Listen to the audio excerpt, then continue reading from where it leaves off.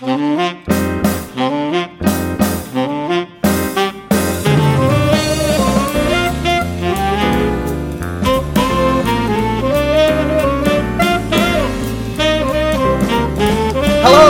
and welcome to another episode of the Mr. Barton Maths Podcast with me, Craig Barton. A show where I interview people who interest and inspire me from the world of education. This time around, I spoke to Anne Watson and John Mason. Now, I started the Mr. Barton Maths Podcast over 2 years ago purely so I could talk to and learn from my heroes. And I have been ridiculously lucky with the guests who have been kind enough to give up their time to talk to me. Dylan William, the Bjorks, Doug Lemhoff, Chris Bolton, Bruno Reddy, the list goes on. But I'll tell you what, Anne and John have been at the top of my wanted list for some time now. I finally plucked up the courage to ask when I saw John at an event in London, and I am so glad that I did. Anne and John's influence on mathematics education is unrivaled, and their knowledge and experience is phenomenal. Indeed, in the time since they agreed to talk to me to the interview itself, I've been revising like it was my finals at uni. The only difference being I was slightly more sober this time. In their incredibly distinguished careers, John and Anne have found time to be the authors of one of my all-time favourite books, Questions and Prompts for Mathematical Thinking, and the co-authors, along with Chris Bills and Liz Bills, of another, Thinkers, Activities to Promote Mathematical Thinking. Both of these wonderful books are linked to in the show notes, along with everything else we discuss in the interview. And when I announced on Twitter that Anne and John were coming on the show, the reaction was incredible. In fact, it was summed up nicely by the following tweet from Anushka Rao, who said, "Give them all my love all the way from India. In this land of gods, they are still my main ones." I could not have said it better myself. So, in an incredibly wide-ranging conversation, we discussed the following things and much, much more besides. Anne and John's discussions about their careers to date lead to some fascinating tangents about the nature of instruction and the importance of promoting mathematical thinking for all children, something that is a recurring theme throughout the interview. About an hour into the interview, we turn our attention to variation theory, as I ask what are the key principles of variation theory and why is a careful consideration of variance and invariance important when putting together examples to introduce concepts and exercises for students to complete. I explain how I find it hard to get the balance right between too much and too little changing in my examples, and we discuss the concepts of going with or across the grain. We talk about the importance of encouraging students to form expectations about answers and the beauty of a mathematical surprise. I love this next bit. Why don't Anne and John like the question, "What do you notice?" And what question do they prefer instead? And as the co-authors of Thinkers, I had to ask, what advice would Anne and John have for a teacher listening who wanted to improve their questioning ability? I've heard John say that lesson planning should be mental imagery, not just writing lesson plans. So I had to ask him to expand on that, and it is fascinating. And then Anne gives possibly my favourite ever interview to the question, what do you wish you'd known when you first started your careers that you know now? And then finally, Anne and John reflect on recommended books, followed by a brief discussion about what they thought about my book. Now, I didn't see this one coming. My heart was racing. And well, I'll leave you to find out how it all turned out. Now, sometimes when you meet your heroes, it does not live up to expectation. Fortunately, the experience of talking to Anne and John for over 2 hours was better than I could have hoped. I loved the first half of the conversation, hearing about the careers, experiences and beliefs. And then I loved the second half, where I tried really hard to drill down into the practical takeaways so we can all learn from their experience. Hopefully you'll listen to all of it, but it definitely is a podcast of two halves. And as ever, I will reflect on some of the many things I've taken away from this interview in my takeaway at the end of the show. Now, speaking of my takeaway, having listened back to this podcast, Anne and John disagree, can you believe it, with my belief concerning what I consider to be the winning combination of direct instruction versus what I call in my book intelligent practice. So I thought it was only fair to include their comments in the show notes, followed by a brief reply by me, so you can listen to the interview, read them and see who you agree with. I think the safe money's with Anne and John. And just now, the usual plug for my book, How I Wish I'd Taught Maths, which contains an entire chapter on my personal take on the importance of the choice of examples and practice questions we give our students, which has been heavily influenced by the work of Anne and John and the principles of variation theory that we discussed throughout this interview. Anyway, it would be criminal of me to deprive you any longer, and so it gives me the greatest honour and pleasure to introduce two legends of the world of mathematics, Anne Watson and John Mason. Just a quick word of warning, there's an irritating scratching noise that makes a regular appearance throughout the podcast. I suspect this was down to a microphone issue at John and Anne's end. I've done my very best to clean it up as best I could, and I really hope it doesn't detract from your listening pleasure too much. Anyway, I really hope you enjoy this one. I know you will, and as ever, I will see you on the other side.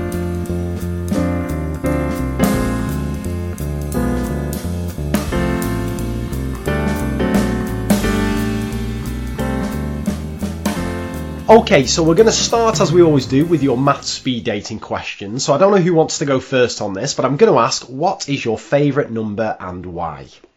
Well, I thought about this for a bit, and I don't have a favourite number, but I've alighted on 1001. All right, go on. And the reason is because it looks completely innocuous, but it's the product of 3 primes. Ah, nice. Yeah, and do you know off the top of your head what those primes are, John? I'm putting you on the spot here. 7, 11, and 13. I checked it just a few minutes ago. Nice. That's excellent. How about you, Anne? Do you have a favourite number? Well, I've written down 67 because I think this is such a daft question that I've put 67 because it's the first number which, when it's spelled out in English, is an anagram of another number. Oh, say that again. So that's great, huh? It's the first number that when you write it out in English spelling, 67, is an anagram of another number. Jeez, are you going to keep us hanging on to see if we can figure out what that is? Yeah, I'm going to keep hanging on with that. And and then I thought, well, actually, what I often go for is 47, 48, 49, because that's a bit more serious in terms of number structure. That's a nice triple, because one's a prime and one's a very highly composite number and one's a square number. Very nice. And I'll tell you what, Anne, if you think that's a daft question, they're only getting dafter from here on. We may have peaked there. Well, let me ask you this then. What was your favourite topic in maths as a student, both of you? Well, for me, it was group theory and ring theory. And with a close run second was finite state machines and more generally the foundations of mathematics. Geez, that's high level stuff, that John. And was there anything do you remember like a more kind of elementary topic that hooked you in with maths, or was it only the more challenging stuff that really kind of lit your flames? Well, I enjoyed lots of things as we went past them. I had about a half a year of problems basically of the form 3 men dig a ditch. So wide, so deep, and it takes them so long. How many days will it take? Et cetera, yes. Et cetera. And I worked out how to do all of those questions without any trouble, whereas my colleagues all struggled with them. Nice. But it wasn't really, I'm not sure I would call it my favorite, but it's one that I remember. Let's put it that way. God, it's superb. And how about yourself, Anne? Well, I tried to think at school level, and I think probably what I really enjoyed at school level were things where you had a long string of something terribly complicated, but after you'd worked out what was really going on, it would simplify down to something, a nicely structured, perhaps symmetrical expression of some sort. And I used to really get a kick out of that. Nice, fantastic, superb answers. And my final speed dating question is: what would you like to do if you weren't involved in kind of mathematical education? Is there anything else that tickles your fancy? Well, I sometimes wonder if I wouldn't have enjoyed running a bookstore, but I'm very bad at being patient and waiting for customers to come through the door. So I'm not sure I could have coped. But that's in contrast to Anne. Well, this was really funny because I couldn't think of anything, but when John said a bookstore, that was my first career. My first career was in academic bookselling. So maybe that's somewhere underneath all that is the reason why we're together. Fantastic, superb answers. Well, that teases up nicely, actually, just to discuss how you got to where you are today, because you're two of the kind of leading figures in the world of mathematics education, and I'd just be fascinated just to hear how you got there. So again, whoever wants to go first, can you just talk us through the kind of steps in your career, if that's all right? Well, I'll start. It was a completely. There was never any question but that I would carry on from high school and go to university, and I'd been getting special mathematics instruction while I was at school. So I did a bachelor's degree, initially mathematics, physics, and chemistry, and each year I dropped one. So dropped chemistry, and then I dropped physics, and then had pure math for 2 years. Then I did a master's course at the same university, University of Toronto, which involved some work on foundations of mathematics. And then I went to Wisconsin to do a doctorate, initially in foundations, but the foundations lecturers all left and went to California, and I couldn't afford to follow them, didn't want to. So I switched into group theory. And then I was told that the problem I'd posed myself was too difficult and I should drop it. So I went into a lecture that I had never heard of before called combinatorics, and was able to pose a lot of questions in almost the second or third lecture, I think, my own questions, which I then worked on and finished a thesis. Really significant event for me. In order to pay for myself, I was a teaching assistant, and we got shown Polya's film, Let Us Teach Guessing. And that released in me the way I'd been taught by my teacher. And I started teaching differently when I was teaching the undergraduates. Well, can I just ask, John, just on that, what was the different way that you were teaching before compared to how you then started teaching? Well, in the modern vernacular, I think it's the difference between direct instruction and somewhat indirect instruction. So instead of just giving people lectures, and telling them what was the case and getting through, I had to get it through a chapter a week because I was in parallel with about 50 other lecturers. It was in the film, Polya elicits thoughts and conjectures and talks about making conjectures and what's the evidence for your conjecture, and now can we justify this conjecture? Can we and also generalization. So he was bringing out the various ideas in his books in the film, and so that's what I started doing. So on Monday, and eventually I got to Monday, Tuesday, Wednesday, I would work my way, and then perhaps a bit of Wednesday and Thursday I would finish the chapter in a more direct instruction so that we'd finished it. And on Friday I did review questions for the chapter, and that's how I taught in Wisconsin.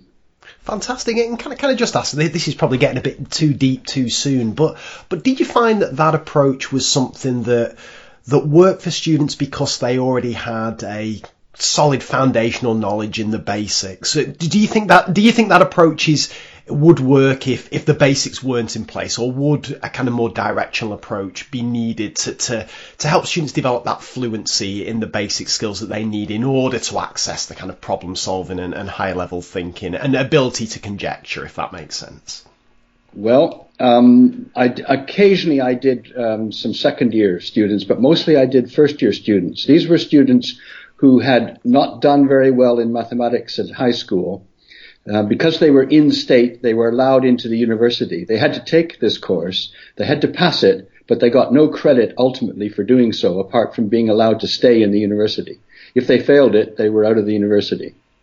So basics, I think, isn't a word that I could say they had much grasp of. Right. And in terms of popularity and so on, my review sessions were always much, much bigger than the number of students that I actually had been assigned. So people came to me when we were reviewing for exams, and I started off with trying to work my way on Monday and then promising to finish the chapter Tuesday, Wednesday, Thursday, and we got it to the point where, as I said, we could work Monday, Tuesday, Wednesday mostly my way.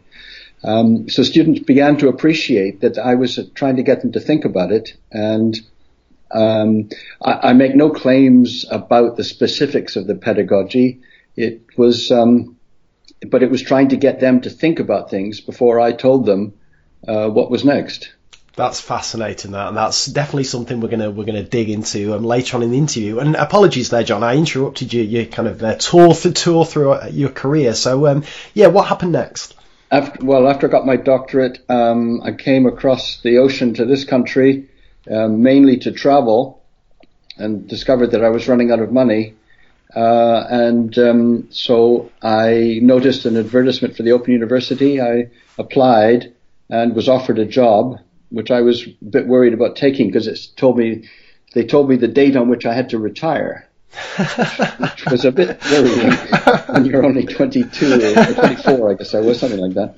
Anyway, so I was at the Open University in the mathematics. In fact, I was employed under the guise of non-numerical computing. And I reckoned I knew each of the words. I knew how to negate something. I knew what numerical meant. I knew what computing was because I've done a lot of programming as an undergraduate. It was just the beginnings of undergraduates having access to machines. And so I got myself involved in that. Anyway, after about 4 or 5 years, I found out I'm not sure of the timings of this. But anyway, at some point, my friend Johnny Baker went off to the States and engaged in the USMES project, and then came back to the UK and wanted to initiate a course in what we then called real problem solving. And that was the beginning of the setting up of the Centre for Maths Education. And I was involved in the initial meeting with some teachers to see whether or not the whole project would be viable.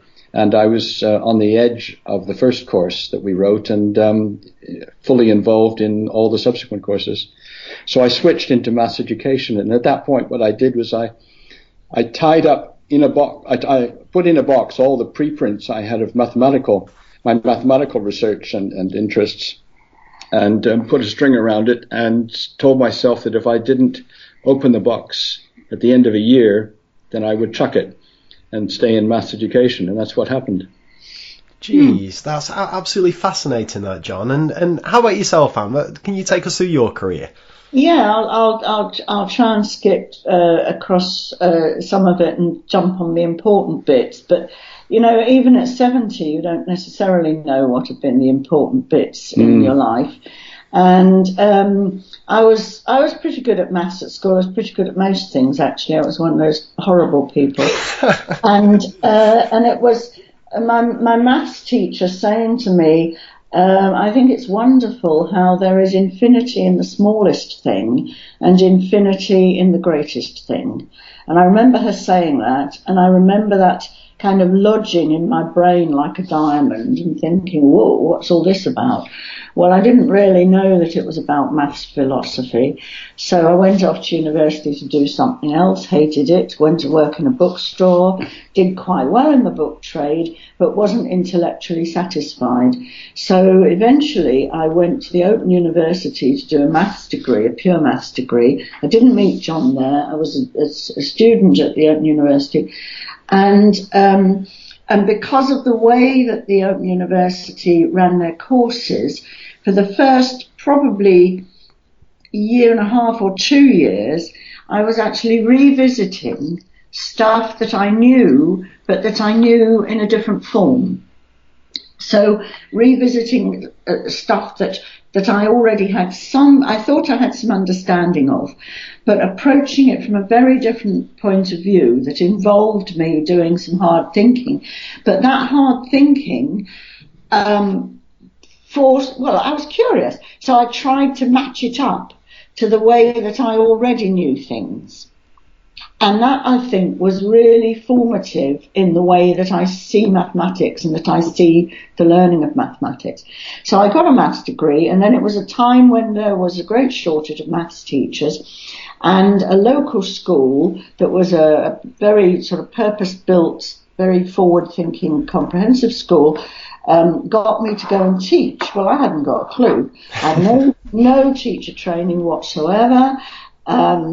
I really didn't have a clue, and went into the school, and they used a work card scheme where individual students ploughed through an individual pathway through a collection of work cards, and all the teaching on the work cards was what you might call direct instruction, but I kind of want to query that word. I want to query that. John used it, but it is such a vague, all-encompassing term that I don't think it's terribly helpful. But we'll talk about direct instruction, because you imagine the kind of most mechanistic teaching. And I just sat there. And what's the point in me having that if all I do is sit there, and then a child brings me a card and their work and says, I finished this card, and you're supposed, they would say to me, because they knew I didn't know what I was doing, they said, you're supposed to sign it off. Can I just ask Anna this? Are these the SMILE cards, or is this a different set? No. These were the Kent Maths Project. Right, okay. And the difference between the Kent Maths Project and the SMILE cards was that the Kent Maths Project were all written by curriculum writers, whereas the SMILE cards had some writers, but also teachers could submit their own ideas and develop their own cards, which got absorbed into SMILE. So the SMILE scheme was more collaborative, but the Kent Maths Project was kind of much more done by other people, and here it is. So I began to ask questions. And they said, you're not supposed to ask questions. You're supposed to answer them. Yeah, these are really self-motivated, highly argumentative, very articulate secondary students who've been brought up through school to ask questions and to be articulate and to make decisions. So anyway, after a bit of a while, I thought no, and I was going to be inspected by the local advisor. I had no mentor, I had no subject mentor in school, I had no input from anything whatsoever. So the guy comes because he's supposed to check up whether this teacher is worth employing or not, and I decide to teach a lesson. Well, I hadn't got a clue what it is. And I knew that we were sort of getting close to exams, so I better do some fractions. So I taught a fractions lesson, and this is also in answer to the, can you recall any lessons that you've taught that went wrong? We must query what we mean by going wrong, but certainly this lesson wasn't going to go anywhere. And I realised after about 10 minutes that this was not how to teach. And what I had been doing was what my maths teacher did for me. Now, obviously for me, she was a really good teacher. But when I thought back, I thought, no, actually, she was probably not a good teacher. She was teaching the top set in a grammar school, and not all of us got our O-level. So how could she have been a good teacher? And what were the characteristics of what she was doing, Anne? Well, I don't want to use these words that set up dichotomies. Yes. She would start a lesson by coming in, writing on the board what the lesson was going to be about, drawing a diagram if she wanted a diagram, writing up a problem if she wanted us to start with a problem. She would do all that in silence so that we would settle down, which being a top set of a grammar school we did do. And then she would start to talk through what she was doing. And so this is this, and so that is that, and this is this, and that is that. And then when she got towards the end of the problem, she would then ask us, so what happened here and what happened here? So it was a bit like if you were thinking about how to find the area of a rectangle that was 3 by 4, you would do all the talking through yourself. And then when you got to the end bit, you would say, and so what we're going to do now is multiply 3 by 4. Can anybody tell me what that makes? Right. So nobody works on area. Nobody works on rectangle. Nobody works on the array. All you do is the easy bit at the end that you can maybe already do. So I think that's what she was doing. But I was in a world of my own, because when I say I enjoyed structure, I really enjoyed doing answering algebraic questions and trying to guess in advance which ones were going to work out neatly and which ones were going to be a great long line of stuff. And I was privately enjoying that. And I would call that my private maths, because there wasn't any space in the classroom to share that maths, to discuss, to talk about whether that was interesting or important, or whether it was just some weird thing that Anne liked. And so it was private, really. It was, and I think that one of the things that we came up with yesterday when we were talking was that one of the things that we can both see ourselves doing in the way that we work, the things that we write, and the way that we run workshops, and the way that I taught in school eventually, was making what the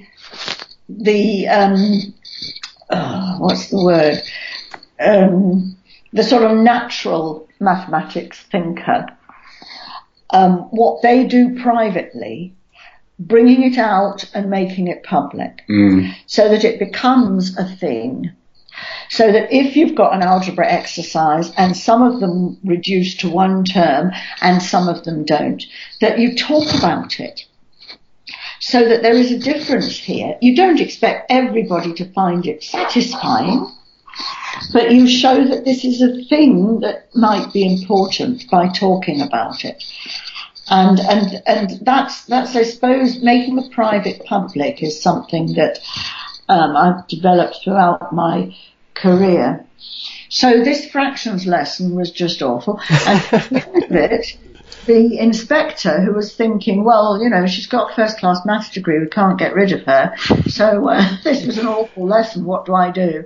He said, why do we have fractions in the curriculum? And at the time, this was the, beginning of the 80s. I think there was a view that doing fractions, having fractions in the curriculum, that there wasn't really much point to it. And that's because the curriculum at the time focused on adding and subtracting fractions and doing calculations with fractions, rather than focusing on what fractions mean and how they relate to number and how they relate to division and how they relate to ratio and those kinds of things. So fractions as a mathematical structure, rational numbers as a mathematical structure, rather than doing blooming calculations. Can I just ask at this stage, Anne, because this is fascinating. So how exactly did you teach this lesson that was a disaster? And it's quite interesting to me that the person inspecting you here seems to have quite a deep mathematical knowledge themselves. What kind of advice did they give you on your lesson? So if you could first tell us what did this lesson actually look like that was a disaster, and then what was the kind of feedback about how you could improve it? I didn't get any feedback about how I could improve it at all. It was just that question, why do we have fractions in the curriculum? And I think that was really interesting in retrospect, because I did have to go away and think about it.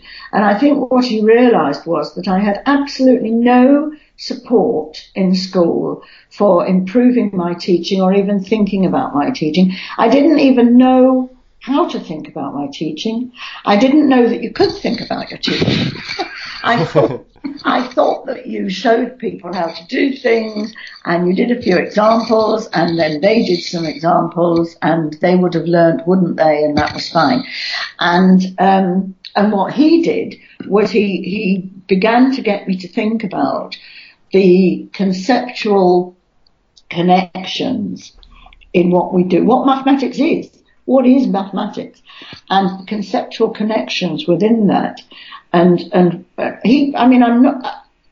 never furthered the conversation with him, but I think I probably was doing, in the end, a reasonably good job, because I was invited to be in workshops and work parties in that county and that sort of thing. And then shortly after that, the department became better staffed with people who had taught and had some training and had read, and also a local branch of the Association of Teachers of Mathematics. And so I began to be immersed among people who really thought about what they were doing. And I began to learn what there was to think about. Because the support I was getting in school was only about behaviour and classroom management and how to run group work and how to deal with the kids who always answer first. Those are generic things that go across all subjects. So I was getting some help about that, but I wasn't getting any help about what does it mean to think about mathematics, to learn mathematics. Because unless you know what it means to learn mathematics, how do you know how to teach it? And unless you think about, well, what is mathematics and what is mathematical understanding, how do you know how to teach it? In retrospect, it was the crummiest way to get teaching. It was so random and so happenstance that things all fell together. And then after about 3 years, I was offered the opportunity by the school to take a year off and go and do a PGCE and come back. And I didn't take it up because I couldn't lose the income. But I don't know whether things would have been different if I'd done that.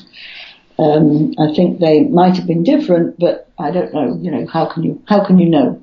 Can I ask, when was it that you came to the position that I think I've heard you express, which is that if there's a behavior problem in the class, then look to how you're presenting the mathematics? Well, you see, they used to say, because it was quite a progressive, thinky sort of school, they used to say the real answer to behaviour is in how you're teaching.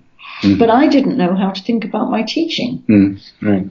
And so, so, you know, and also there was the issue of, you know, if the kids everywhere else in the school are ploughing through work cards and you're trying to do something which is more collaborative and more public, how do you help them make that shift? Especially if the predominant theory in the school was group work. Mm-hmm. So it was difficult. Yeah. Sorry, go on. No, you go, John. I've just thought of while Anne was talking. One of the things that popped into my head was something that I really enjoyed near the end of school, and that was the fact that the expression x cubed plus y cubed plus z cubed minus 3xyz actually factors. Mm. I thought that was wonderful. Oh, I thought that was wonderful. That is a good one. Can I just ask Anne on this, because I'm fascinated by this, the kind of effect that the switch in your way of thinking about teaching had on your students, because I can imagine if these are kids who see maths as, right, I'm going to get a card, I'm going to plough through a load of questions, and then I'm going to get that feedback from the teacher that kind of says I've done well because I've got through 2 cards this lesson and I've only made 1 mistake or something like that. That's how they start to see maths. And you're obviously trying to bring quite a radical shift into play where there's more discussions happening and kind of arguably they're not making as much visible progress because they're not ploughing through 2 entire cards and getting 20 questions or something like that. So what was the reaction from the kids and how did you kind of manage that? Well, I want to just correct an impression I may have given. I was trying to do this privately behind the door of my own classroom, but it wasn't until we had a change of leadership in the department and there was a decision to go for more investigative teaching and more group work and more, real group work rather than, there was real group work and working investigatively and working on complex problem solving and extended tasks, that kind of thing. And that change happened right across the whole department. So I wasn't leading that. The head of department was leading that. And we were all trying to do it. So it became the culture of how maths was in that school. And so I wasn't leading that and I wasn't on my own. It happened to fit with how I was thinking anyway. And it was such a relief to get this new head of department who was saying, let's do this. And whoa, yeah, it was like, for me, it was like lighting a firework. It was just, yes, this is the kind of thing that I've been looking for. So it was a culture right across our school that was what maths lessons were like. And it was vibrant, and there was noise, and there was chatter, and there was students' work pinned up on the walls. And it was, you know, the whole atmosphere changed. And the forms of assessment that we had at the time were beginning to be more open to coursework. So then from that school, I moved to another school where I was head of department, and it was a school that had just committed itself to doing an ATM GCSE, which was 100% based on coursework. Jeez, flipping heck. So, yeah, well, you see, you don't know about that, because we were so busy doing it that we didn't really write much about it. We didn't research it. We didn't report it. We just got on with it. Though there are some articles in mathematics teaching about it. I think Mike Ollerton and Dave Hewitt wrote an article about it, but mainly it's in folk memory. But what we did was every bit of work that the students did in years 10 and 11 went into a box file. Every bit of work they did. And a lot of those bits of work were extended explorations. So, for instance, the very well-known paving stones round a pond, that kind of thing. That would be, for some people, that will become a 2 or 3 week investigation, with all kinds of developments and changes and ramifications and generalizations of generalizations and layers of mathematical thinking. And I find it so sad sometimes to see paving stones around a pond done in 50 minutes. Because all the possibilities that there are there that could extend from that getting lost.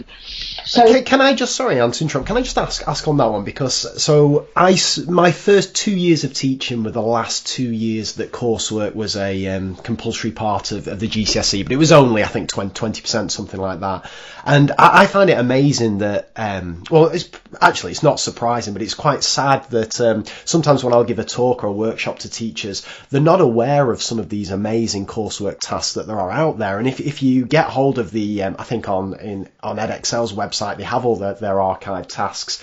They're absolutely phenomenal because they had to be designed in a way that students of all abilities, if that's the right word, or achievement levels could access and make some progress through them. So you have tasks like the paving tiles and diagonals of rectangles and staircases and all these, where you've got kids who in the old grading system, grade G, grade E students, could access it for a long period of time, and it had to go right up to your A and your A star students. So there are absolutely wonderful tasks, and I just wonder, just thinking back to this, and I've never heard that before, that there was a 100% coursework qualification. Were you teaching mixed ability classes, and did you have any kind of ways that worked to help all kids access and kind of get something out of these activities? Was that a challenge, or did the activities themselves lend themselves quite nicely to that way of teaching? Well, I'm not going to answer that question directly, because I want to sort of move on from that, really. It was all mixed ability. When we weren't allowed to do 100% anymore, we had to reduce it to, I think it was 50% first of all. We used to set the students in round about March of year 11, involving them in the choice of what level of GCSE they would do. And then from the March to the exam date, they would be prepared for the exam part of it in sets. That's what we did in our school. Not everybody did that. But that was because the 100% wasn't allowed to continue. And then later on it went to 20%, and then the impetus was lost, really. But I want to really talk about sort of what happened next, because this wasn't. Mike Ollerton and I wrote a book, Ollerton and Watson Inclusive Mathematics, where we describe the way that we taught. And at the back of that book, there are some of the tasks and approaches that we would have used. And also in Joe Bowler's book, Experiencing School Mathematics, you see very similar stuff going on. Now, there's a problem here, which is that if you look at Joe Bowler's study, and if I look back on what I did in my school, I know that our students were doing better than students from similar socioeconomic backgrounds. You know, I've always taught kind of the wrong side of the tracks, as some people call it. I've always taught children who are from very, very mixed backgrounds. That includes lots of disadvantaged, low aspirational households, that sort of thing. And our kids did better than kids in other schools who were taught by going through SMP booklets and traditional exams. Our kids did better. But I wasn't interested in that so much as why weren't our kids doing as well as the middle class kids up the road? Right. That was not... I was getting dissatisfied and didn't really know what to do about it. So I thought, well, I'll hand over to my second in department, because he was absolutely champing at the bit to become a head of department. He was really ready for that. And I'll try and get a head of maths job in a different school that doesn't have as many social problems, and where I can think about what is really going on when children learn maths. But while I was doing that, a job came up and I moved into academic life. So since I've been in academia, I've really been focusing. I've done lots of things, but my main focus has been, what does it mean to learn mathematics well in lower secondary? I have done loads of other things, but that's been something that I always come back to. And I think how I would describe what used to happen in investigative work, and what happens in a lot of group work, is that some children come in over what's now called low threshold? Yes. Yes. Some children come in at low threshold and they do something low threshold-ish, and they complete the task or they contribute to the group and they go out of the classroom, but their ways of thinking have not been changed. Right, I see, yes. So we were good at bringing everyday thinking into the maths classroom, using it in the maths classroom to do something numerical or spatial, quantitative or whatever. But we weren't so good at offering all students the forms of thinking that are only available in mathematics. So that was totally dependent on the teacher being there at the right moment to have the conversation with that child that would help them think in an abstract way, or would help them think in a structural way, or would help them relate what they were doing in this task to something they had done in another task. So, if I can characterize it really badly, a very, very well-known task in those days was to redesign the staff car park. Yes, a classic. Okay. So if you set a mixed ability group out to redesign the staff car park, some children are only holding the rope, and they're still only holding the rope at the end of that project. Yes. Some children are measuring, and they're still only measuring at the end of that project. Some children have been doing different stuff, a whole range of things in between. Some children have got some kind of notion of oh my goodness, look, if I hold one end of the rope and I walk around with the other end, I make a circle. And that's where they stop. And some children might be doing scale drawing, and they're still doing scale drawing at the end of the project. And where is the shift in mathematical thinking? Where in that project has anybody done anything more than complete a task using the kind of thinking they can already do? Yes. And that is the challenge, and it still is the challenge. Oh, I was hoping that you were going to give me the solution there, because that certainly is the challenge. And you see this a lot in project work, and one of the biggest questions I get asked, and I think it's on a lot of teachers' mind, is this differentiation. Is how do we come up with tasks, activities, and forms of instruction that challenge all students? And how do you do that? How do you stop students stopping, essentially, or what I tend to see quite a lot is just practicing what they can already do, or practicing what they're already good at? How do you push on their mathematical thinking? Well, I'm very tempted to suggest, and it came up earlier when I think you, Craig, were talking about was it grade E students? Yes. So on. The way I think about it is that everybody who gets to school has already displayed the powers that they need in order to think mathematically. And if my attention as a teacher is not on the task itself, but on what I can do to provoke or to invoke or to evoke, whatever you're into, students to make use of those powers, and in making use of them, to bring them to the surface, as Anne was saying earlier, making the implicit explicit, so that then you can, by reference to those powers, help the kids extend, strengthen, vary, make more use of those powers. So for me, it's about the mathematics. It's about the mathematical thinking.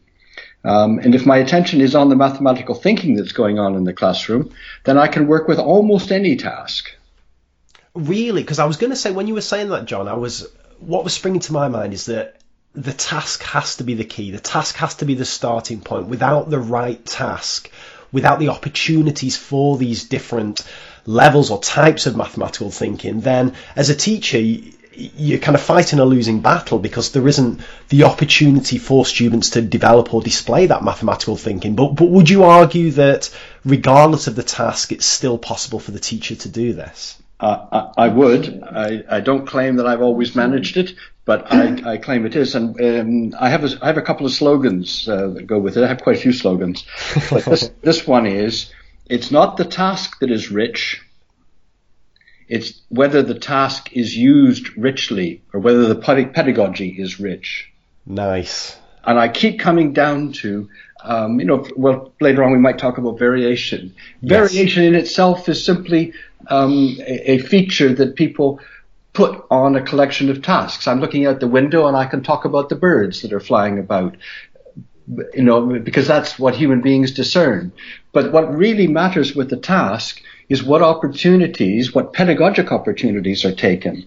And sometimes to take a pedagogic opportunity means to do nothing, or to do something quite that looks orthogonal to what's going on for the students. But the whole point is to bring to the surface the use of their natural powers. And I want to put the mathematical side of that, which is also to bring to the surface pervasive mathematical themes. That, for example, the notion of doing and undoing. Every time in mathematics you find you can do something, it's open to the question, okay, if I knew the answer, what was the question? Or yes, can you just give us an example of that, John? Well, very simply, what's 3 plus 4? 7, I hope. Well done. Okay. Now, what is 7? Ah, nice. I see. Yes. And do it with 2 numbers. Oh, let's do it with 3 numbers and 2 operations. Oh, and where are you going to put the brackets? This is the undoing. Almost always opens up huge creativity. It is the case that I can ask an undoing question in primary school for which there is no known answer. But that's okay, because you can always leave a mathematical question with, I've got a conjecture, or even I can't see how to cope with this.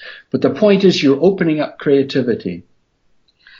And can I just ask, for creativity? Just on that, John, as well, because I've just released an interview just before this one with Helen Hindle, and we spoke a lot about, she runs the Mixed Attainment Maths Conference, and we spoke a lot about the use of these kind of activities in mixed attainment classes. Now, in the two schools I've taught at, I've always taught in sets, and only as part of my AST outreach work I've been lucky enough to teach mixed attainment groups. But I've always found it a struggle, and I'm just wondering, with these kind of activities, how do you ensure that, again, that all different students are challenged to think mathematically, and that you don't lose students, and at the same time you're still offering enough challenge for other students, if that makes sense? Because that's always been the big difficulty for me that I've found. Well, can I come in there? Because for that reason, I wouldn't use redesign the car park anymore. And there's a lot of things that I have used that I wouldn't use anymore, and that's because it's not at all clear to me what the mathematical purpose is, apart from showing that you can use a lot of maths when you're organising the car park. What moves on from there? What is the learning? So I'm not saying that doing the car park task is completely pointless, because you might want to do it in order to coordinate lots of maths that you've been doing, and to show that something, to give people a glimpse of how mathematics is used in design, or in engineering, or in planning, or in surveying, or something like that. But that's not the same as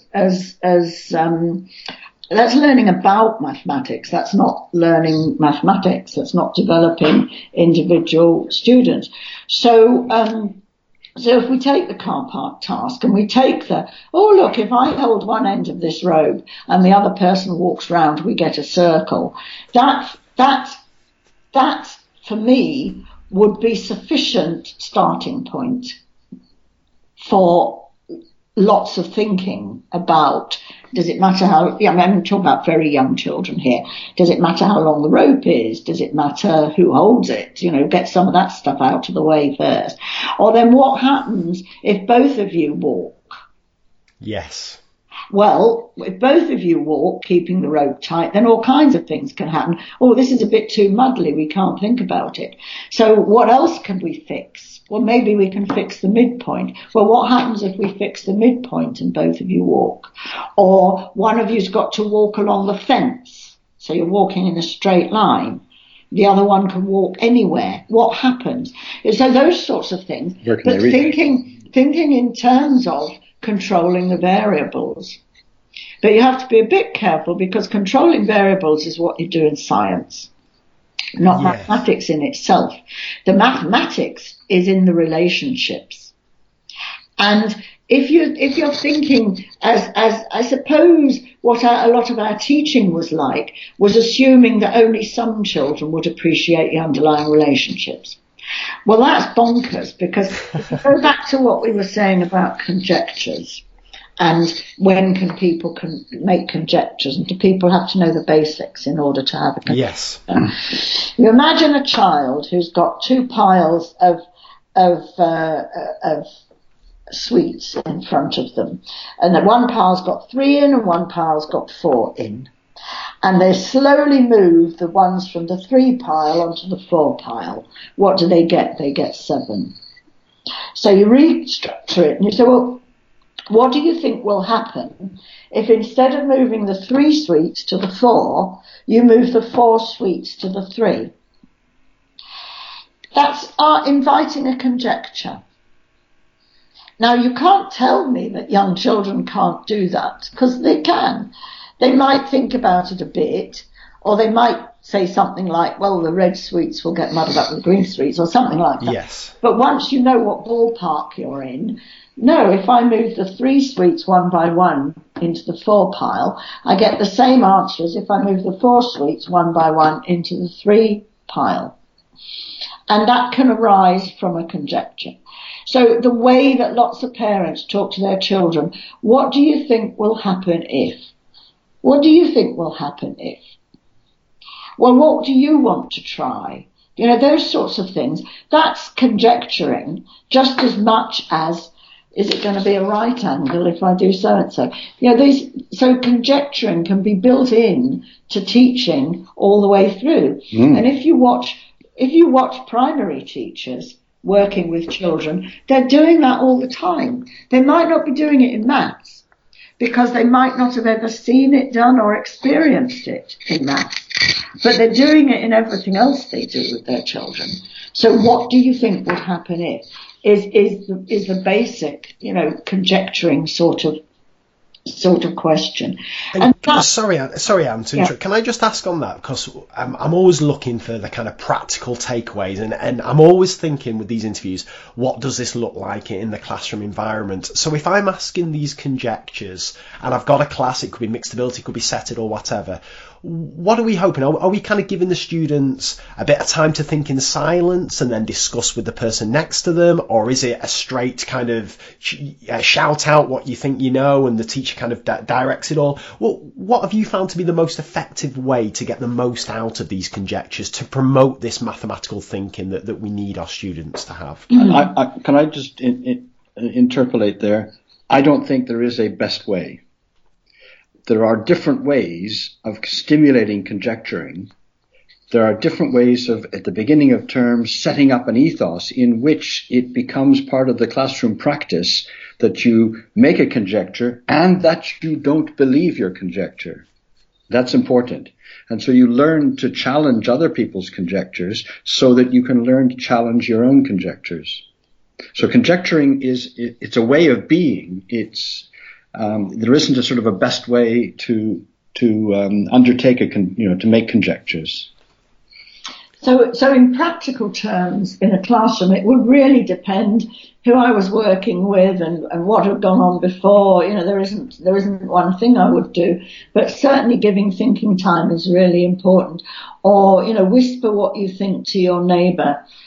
And if you both think it's a good idea, then you can tell me about it out loud. You know, that kind of thing, because you have to build up confidence. And if you look at what happens in Japanese classrooms, the process of kikanshido, do you know about kikanshido? Does that phrase mean something to you? So what was it? Say it again, Anne. Kikanshido. No, this is a new one to me. It's not a question about what a female can manage. Right. It's a Japanese word which I'm probably pronouncing, which means between the desks. Oh, okay. And it's a particular phase of the lesson, and it's not wandering around checking who's wearing school uniform properly. It's not wandering around waiting for kids to put their hands up and ask for help. It's walking around between the desks looking at what people are doing and listening to what they're saying to see the variety of things that are happening and to decide which of those things you're going to use for the next phase of the lesson. And then the next phase of the lesson is to take examples of the different ways that people are talking about the task and to display those or bring those into the public domain so that there can be some discussion about the advantages and disadvantages of different approaches. And these are mixed ability classes, and this is a standard practice in Japanese schools. The second part, isn't that Bansho? Bansho is the whole lesson. Oh, okay. In Toronto, they were using Bansho to mean what you were referring to. Yeah, okay. So you bring those into the public domain, so that in the public domain you've got a variety of approaches. Let me give you an example from Tuesday. okay, it wasn't school kids, it was PGCE students, but I was working with some PGCE students that I didn't know, and I had given, there were three tables with several students on each table, quite big tables, and each table was folding paper to make a kite, but they were using 3 different sets of instructions. So they were making 3 different kites. And then there were some other instructions around for the people who finished quickly. And so in the end, we ended up with 5 different types of kite. And some of them were harder to fold than others. So if you want to use the D word, there was some D going on, but I had no preconceptions about who could do what at all, because it depended just as much on prior experience with origami as it did anything else. So we had 5 types of kite around, and I asked them to go and glue tack them to the wall in ascending order of area. And so people came up and took decisions, and people were shouting out, this one's bigger. You know, there was a whole schmozzle. One got 5 in order of area. Now, I will do that again. This was at the very end of the session, so we didn't have time to really work on that. There were lots of different forms of reasoning happening in putting them in order. But I've thought about it since and thought I'm going to do that again. But next time I do it, I'm going to allow time for the following discussion. The discussion is, what were you using in order to put them up in order of area? Yes. Because some of it was, it looks like. This looks like bigger, this looks smaller, etc. Some of it was in comparing the properties of different kites by sticking one on top of the other and just seeing if one was bigger all round than the other. So first of all, it looks like. Secondly, physical comparing.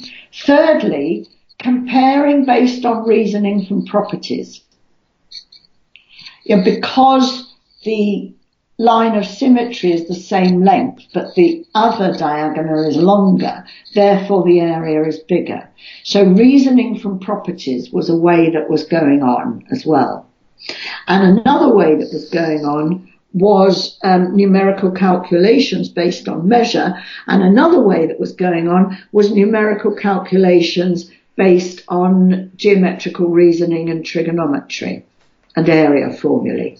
So we had a whole range of different things, from it looks like to 2 sophisticated methods, one of which was reasoning based on properties, and one of which was doing the trig and using the area formula. So we could have talked about the relative power of those different methods. And can I ask us something fascinating here for me and with this? So over the last couple of episodes or so, I've tried to, on this podcast, I always speak to people with really contrasting views on the way to teach and different thoughts and philosophies.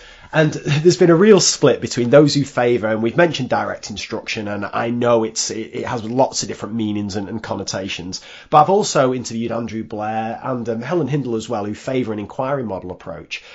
Just thinking about this specific kite example here, where if you were doing this with students, whether it be year 9s, year 7s or whatever, would there be a period of so-called direct instruction where, for example, you modelled, explained and gave kids practice on how to actually work out the area of a kite? And if so, where would that come in this sequence? Would it have come before this activity, or would it have come after this activity, and almost using the activity as Andrew Blair talks about it, to almost provide purpose for then the kids being taught and wanting to know more, wanting to know how to actually work out the area of a kite?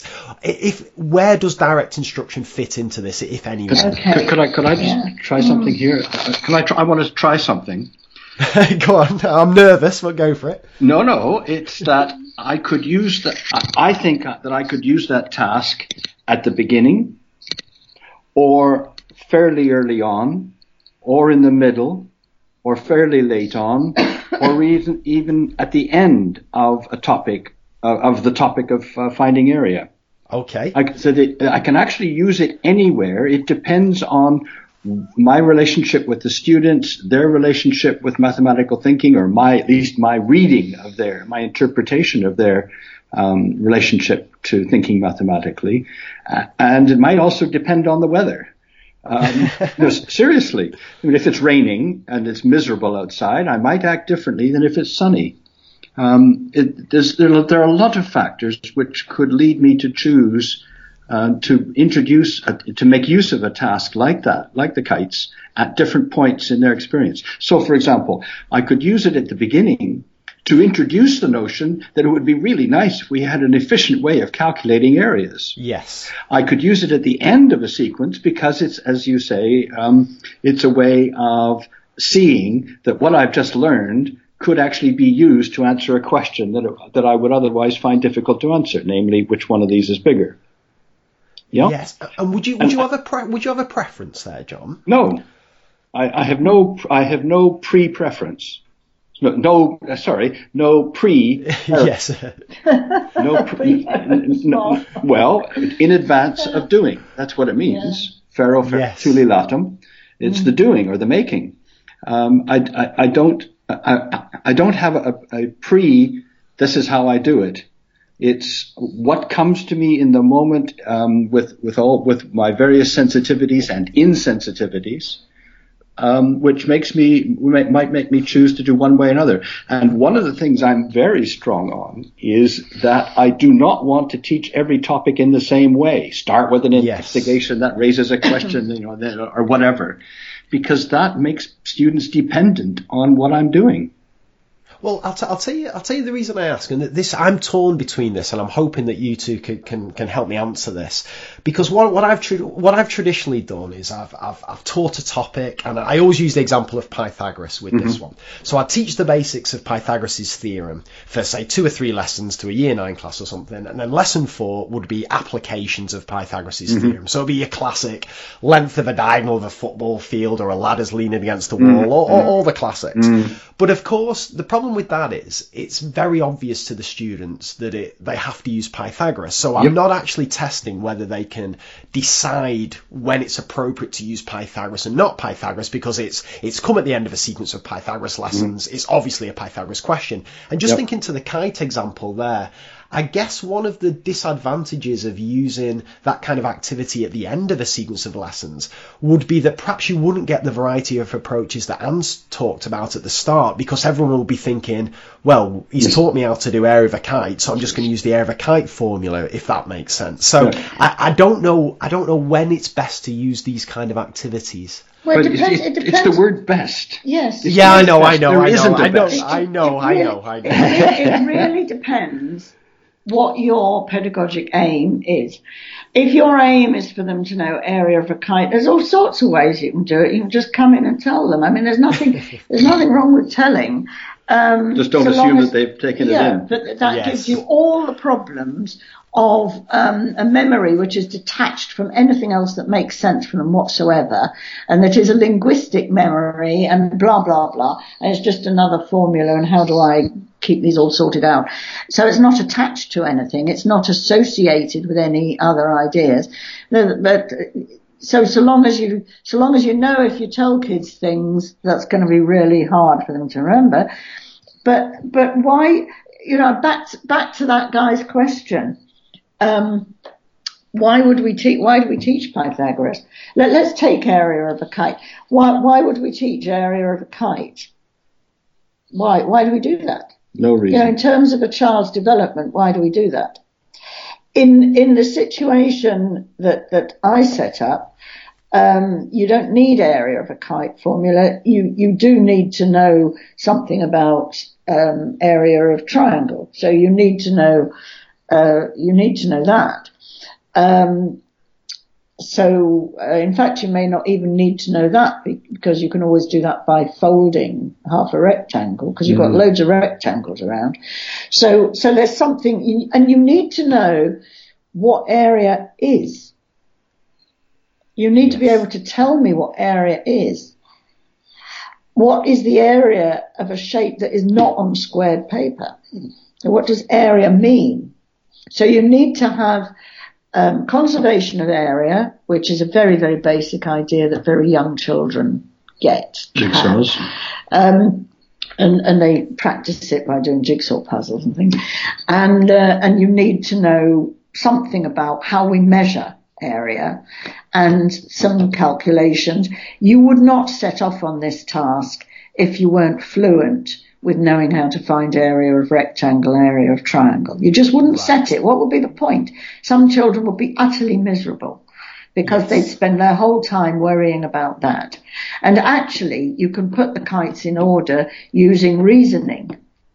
Using an understanding of conservation of area and reasoning. You can do it that way. Which is making use of mathematical powers more directly. The point of having all those different methods is to understand the power and affordances of different methods. It's to give them some really serious mathematical tools and choices, like, can I reason from properties? Can I reason from measurement? Can I reason from trigonometry and knowing the ratio of the sides of the A4 paper? Those different forms of reasoning. And to compare those and to understand that there are these different forms of reasoning. And sometimes one is easier to apply than another. And they don't get that except in maths.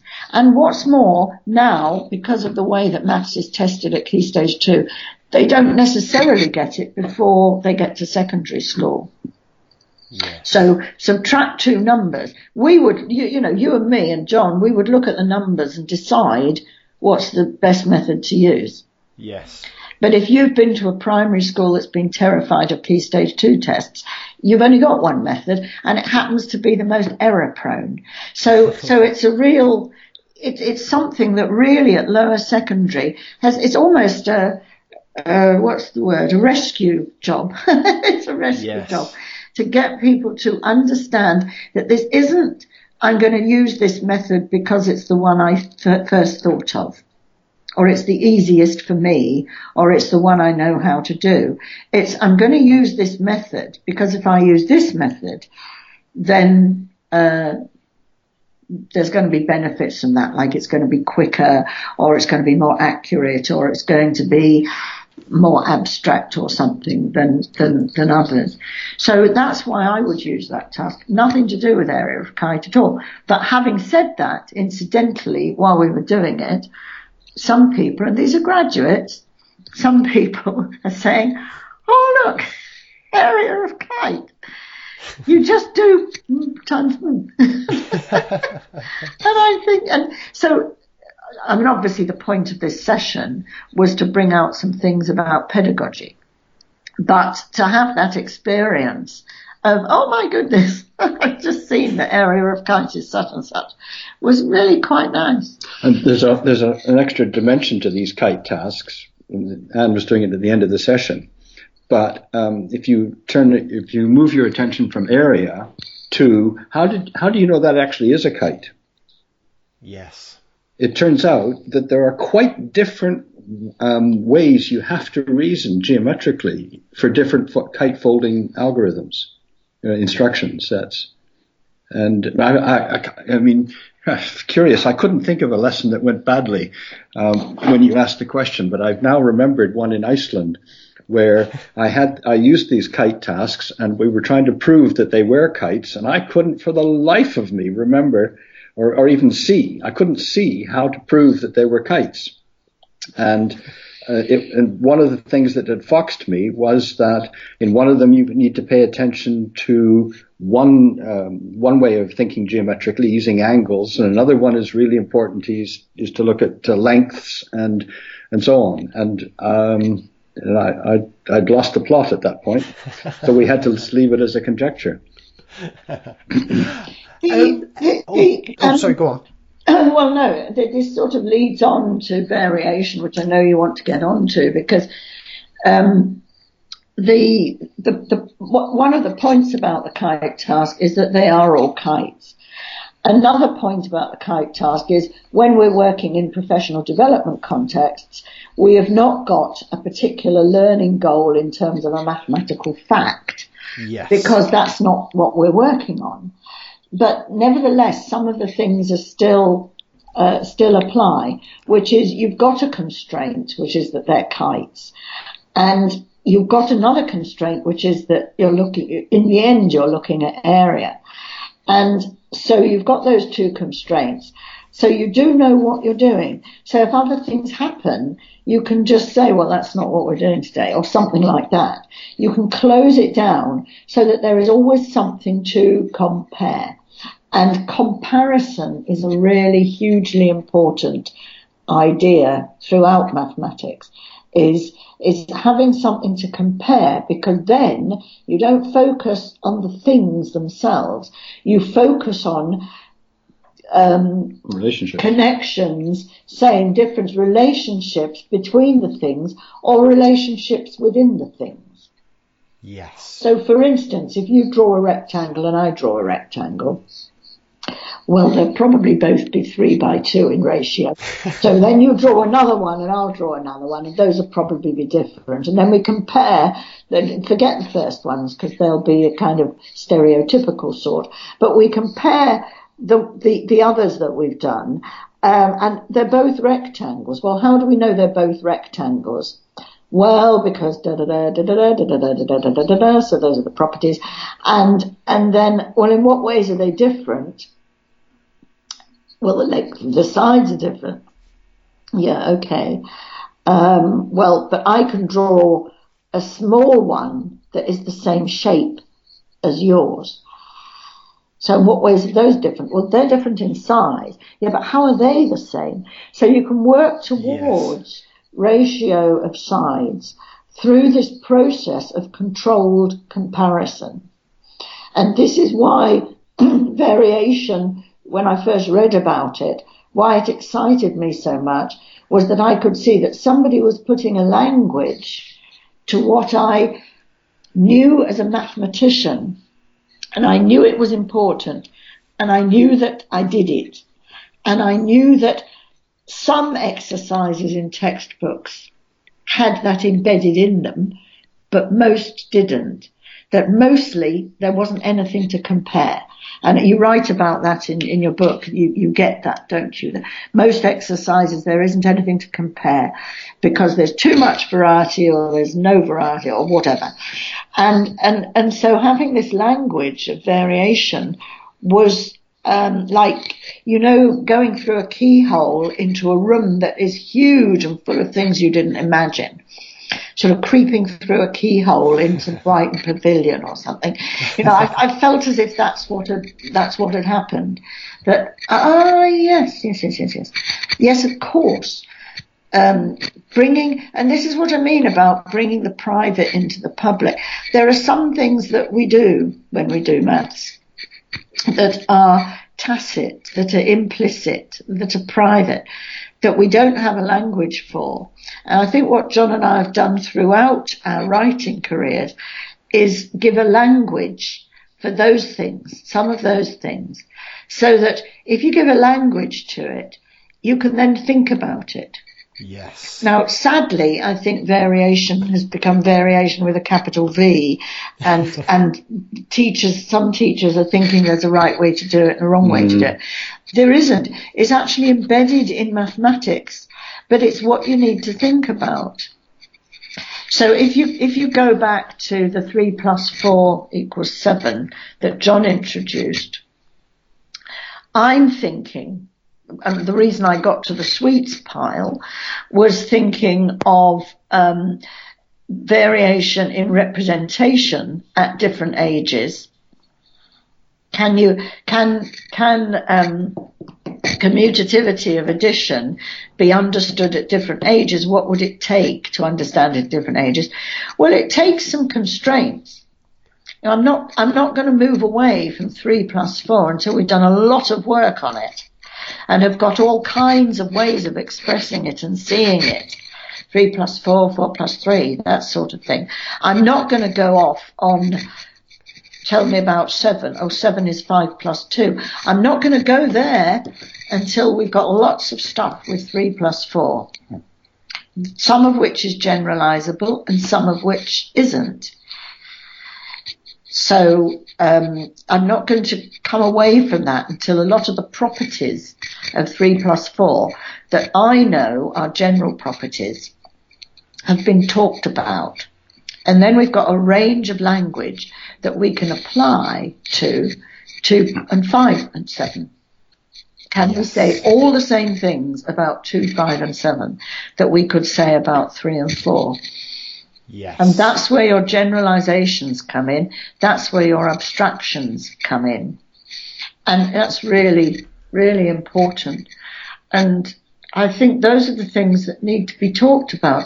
Now, this is where direct instruction just doesn't help as a phrase at all, because it could be that someone could say, well, that's direct instruction. You're teaching them that 3 plus 4 is 7.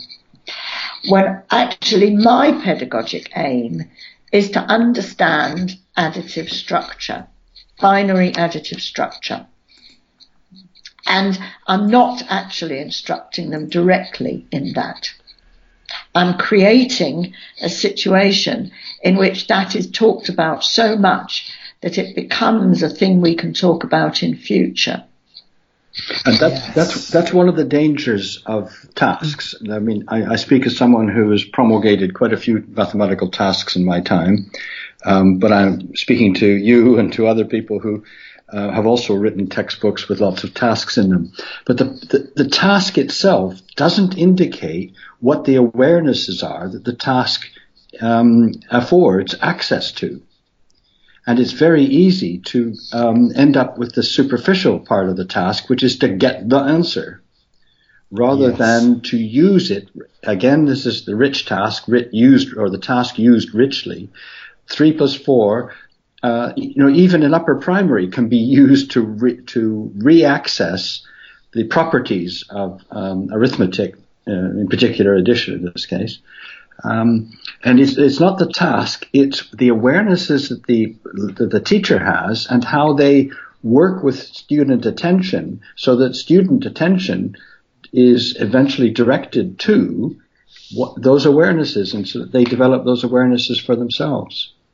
Yes. Now, in contrast to Anne, my access to the notion of variation was that I was brought up as I'm a Bourbaki child. I was brought up... Say again, John, you're a what? A Bourbaki child. What does that mean? Bourbaki. Hey, I'm learning loads here, not just about maths. We've had Japanese terminology. Now we've got this. This is French. Right, okay. Bourbaki was an obscure general in Napoleon's army. Right. It's true. There's a statue to him. But what happened was that a group of mathematicians at the beginning of the 20th century got together and they attempted to present mathematics on secure foundations. And so they wrote a whole series of textbooks, which I guess we would now call modern mathematics or structural mathematics, perhaps even.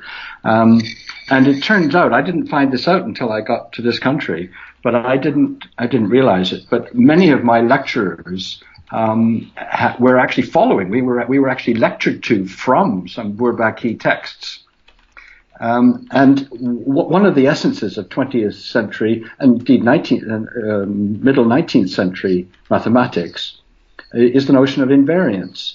People began to become aware that in various mathematical situations there were things that remain invariant, even when you're allowed to change. The most obvious example is the sum of the interior angles of a planar triangle. Yes. It doesn't matter how you change the triangle, the sum remains invariant. Now that's a school version. The determinant of a matrix is independent of orthogonal transformations. As an example, the trace of a matrix is independent of orthogonal transformations. The whole of modern differential geometry and algebraic geometry is about finding analogues, mathematical analogues to the notion of counting. So here's the invariant. I take a bunch of objects, I put them all in a very small bag, and then I take them and I put them in a very big bag, or I spread them out on the table. The cardinality is invariant. The way they're displayed is allowed to change. And advanced mathematics, the 20th century mathematics, is a lot of it is about finding analogues to counting, which are things which remain invariant about surfaces when you transform them, thinking of them as on a rubber sheet and all that topology and so on. So Bourbaki was pushing various ideas such as this, and so I encountered that right from the beginning of my undergraduate career. And so when I heard Ferenc talking about variation, it just fit, it was another way of talking, a slightly different vocabulary for talking about what I had been thinking about since I was an undergraduate. Yes. I want to go to variation theory now, because you quote in your book from Martin and Pang, where they're propounding that what you notice is what varies against an invariant background. Yes. Well, we don't actually agree with them about that. Oh, nice. This will be good. Well, we agree that you do notice that. Yeah, you do notice but that. There's something else you can notice too. But then they go on and say, you don't notice what is invariant against varying background. And we can give loads of examples where you jolly well do notice what's invariant. So if you've got a whole bunch of calculations and the answer is always 10, you always notice. I mean, the kids will say, look, it's always 10, it's always 10, it's always 10. Well, why is it always 10? So what they're saying quite definitely there, first of all, Ferenc has softened on that a bit.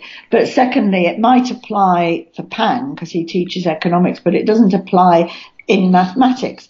So, because what you're trying to do in mathematics is you're trying to help your students see the underlying relationship. Yes. And you can't mess with the underlying relationship. So if I want students to see that the angles of a planar triangle add up to 180, I can't mess with that. I can't give them examples where it adds up to 179.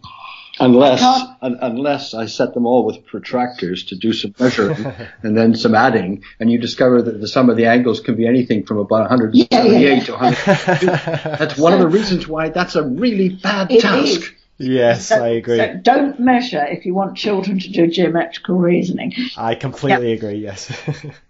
Okay, so we've kind of teased and talked a little bit about variation theory, and it'll be no surprise to anyone who's listened to this podcast or indeed who's read my book that I'm absolutely obsessed with this at the moment. And just to give you a bit of background, the mistake I used to make, or at least I'm convinced actually that it was a mistake, is that I would put the main focus of my planning on how I explained a concept to kids, whether it be through a worked example or whether it be through some discussion activity and so on.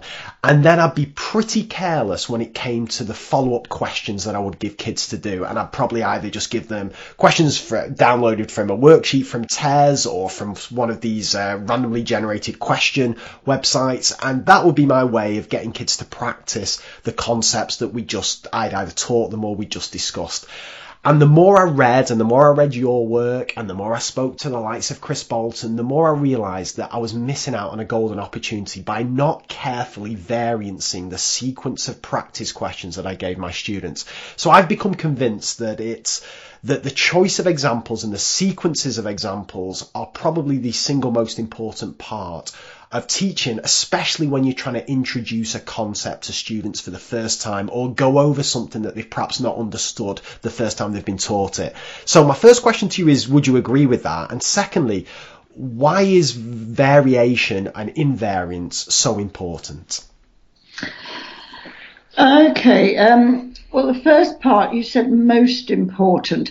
I wouldn't ever say anything was the most important because it always depends what awarenesses you're trying to get your students to develop.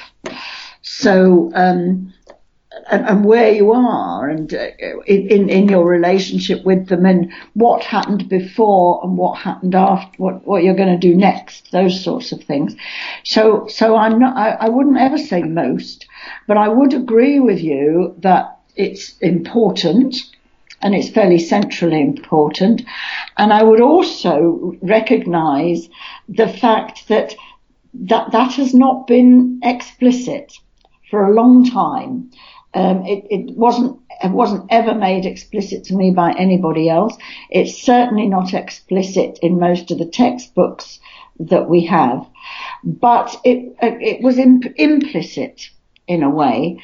Implicit, I now realise, in the way that I used to think about what I did when I was at school. Yes. And it's related, I think, to Piaget's idea of reflective abstraction, that when we've done something, we tend to think, well, how was that? And to learn from the how was that, the how was thatness of what it is we've just done. But if you're doing a collection of questions, each question has that opportunity for you to say, how was that? How was that? So you might look at your working and think, oh, I think I did that one okay, and then go on to the next one. But to have a sense of the whole exercise as an object that you can reflect on has, I think, to be explicit in teaching, so that when you're designing it, as you say, when you're designing it, thinking, I'm not designing 10 different things here, I'm designing one thing that has 10 elements to it, and or 5 or however many questions you're posing, and that the students think, instead of I'm doing question 1, now I go and have a cup of tea, I'm doing question 2, now I'll text my friend, I'm doing question 3. They're thinking, I'm doing one thing here that's got 10 elements to it, and when I've finished, I'm going to look at it and see, well, what's happened for me while I've been doing that. And so yes, it's important. Why is variation and invariance important? Because that's how mathematics is structured. Yeah, that's what it's about. Think about quadratics, okay? Quadratics as a mathematical idea don't sort of exist all on their own, floating about in space. Somebody has decided these are a mathematical idea, let's do quadratics. They fit into a whole collection of functions. But they are a class on their own. They are a class on their own in some senses. So what are the elements of that class? Well, of course, there's a huge variety. There's an absolutely infinitude of them, but there are sub-classifications as well. And how we can get to grips with that is not by just seeing a bunch of random examples, because then we don't know what it's important to pay attention to. We don't know if it's important to pay attention. If I just show you one, how do we know what's important about it? Yes. If I show you 2, then, they've all got x squared. They've both got x squared in them. That might be the only thing they've got in common. If I show you 3, you begin to close down the number of things that they've all got in common. But as you say in your book, if there's too much variety, you're not even going to get to those, really.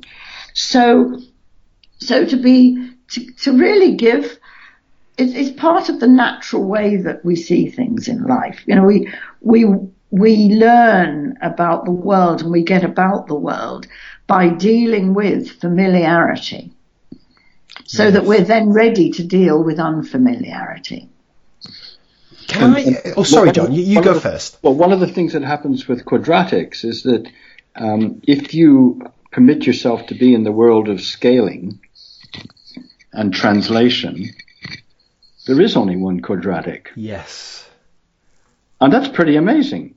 So you have an invariance of a shape, and what is allowed to change is that you're allowed to translate it anywhere you like on the plane, and you're allowed to scale the x and y axes in any way you like.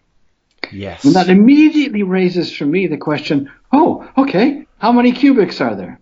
Yes. There are 3 cubics. And how many quartics? Oh, actually, there are infinitely many of these weasels.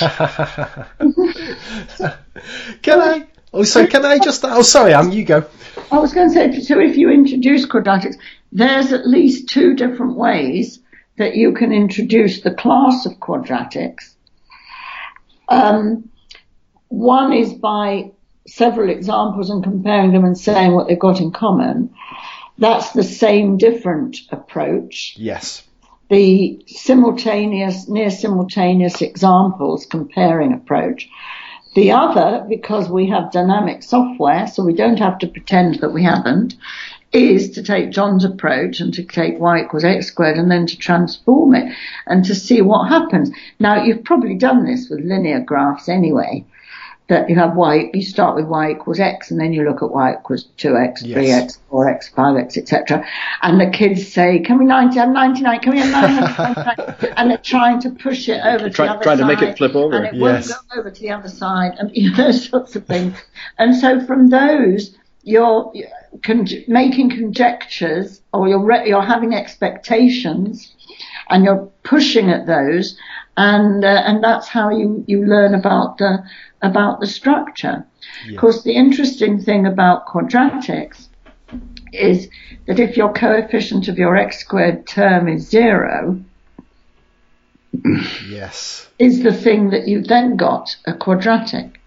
So this is why when John and I picked up the idea of variation, and the Swedish notion of thinking about what are the dimensions of variation, we were thinking about, hang on, we can do better than this in maths. We can say, look, if we're thinking about introducing a class of objects or a concept, we've got dimensions, we haven't got any old dimensions of variation.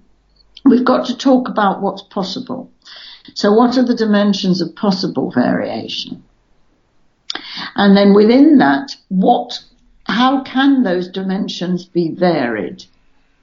So, for example, the leading coefficient can be anything you like except 0. Yes. Yeah. But what's quite interesting, excuse me, to me is that I don't think I've ever seen a textbook where the leading coefficient was 0.00001. Yes. Yeah. But that's part of the dimensions of the possible variation, and so in the limit, linear equations are boundary objects to the example space of quadratics. Yes. Mm. And then suddenly that gives you a completely different picture of what's going on, I think. And you can see quadratics as a squared term plus a linear term. Mm. And you can think about the linear term as the starting place and build them from there. So there's all sorts of things that you can do.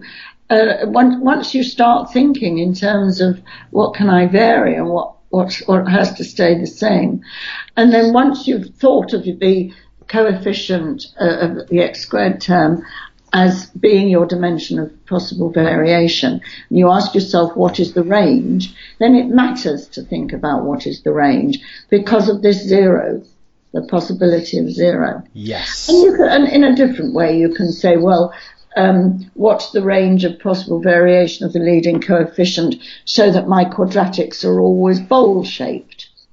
Yes. And that's perhaps an easier way to start. Or they're always hill-shaped. Yeah. What's the range of change for that dimension? Or always above the x-axis, or always below the x-axis, or whatever. And there's another feature which is about invariance, which is available here, and it's really confusing, and that is to do with the graphing of an algebraic expression. Because if I'm allowed to change the scales on the axes, but I leave the object fixed, or I change the algebraic expression, but I leave the axes fixed. Yes. And that's actually quite confusing. It's confused lots and lots of people, famous mathematicians, lots of times, especially in the middle of lectures. Can I ask a question?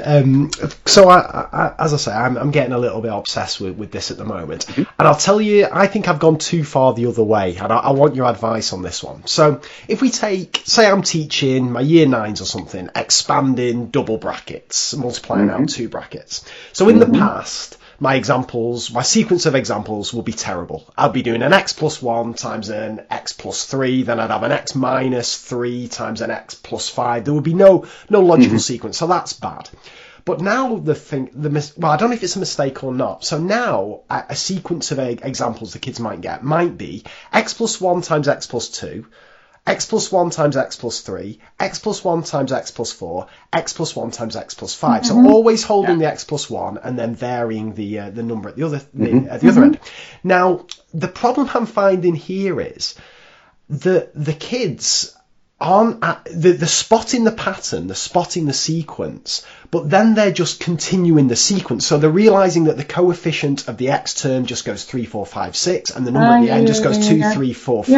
And my fear is there, it almost becomes a complete the sequence exercise, and they then don't relate that to the actual equation. And I think you refer to this as going with the grain versus going against the grain. Exactly. Is that a problem, and how do I get around it? It's not against the grain, it's across the grain. Across the grain, sorry, and I'll tell you where I first came up with that description.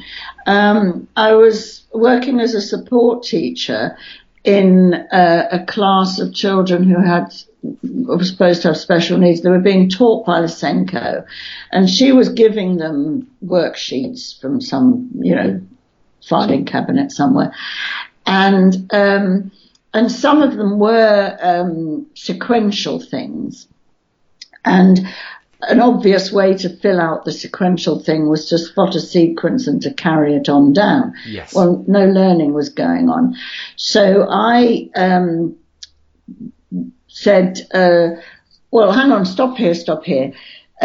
Supposing we had a 9 in here, assume they'd got as far as 5 or something. Supposing we had a 9, can you tell me what the rest of the row would be without doing all the intervening ones? Yes.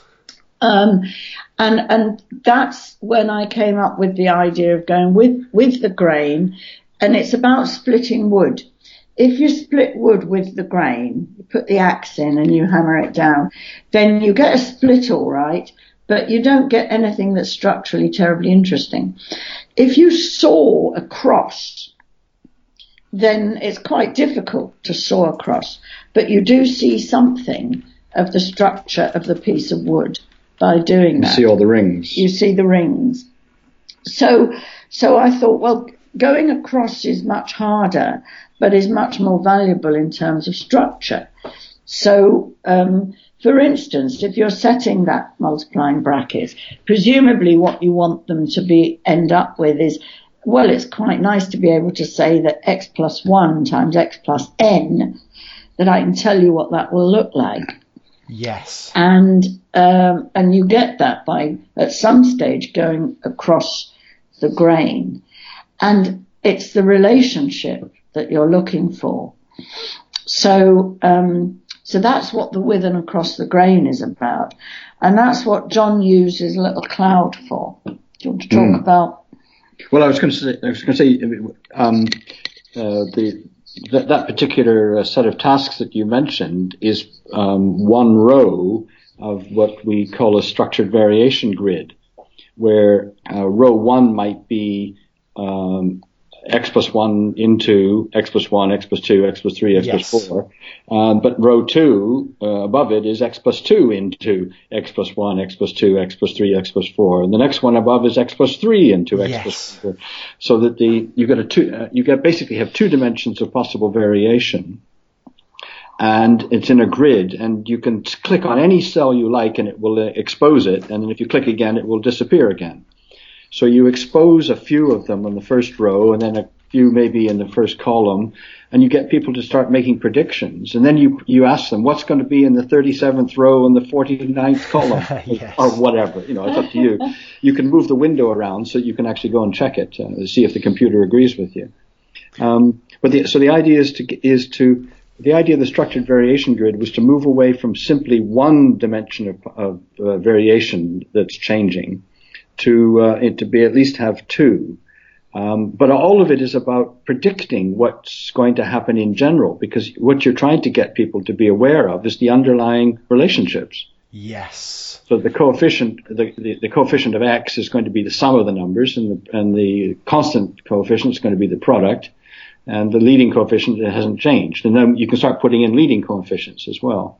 Yes. And can I just ask directly on that, John? And because one of my favourite papers is your 2006 paper, Seeing an Exercise as a Single Mathematical Object. And I'm going to link to all this in the show notes. But there's a quote in that really interests me. And you say that their evident surprise revealed the presence of implicit conjectures and expectations.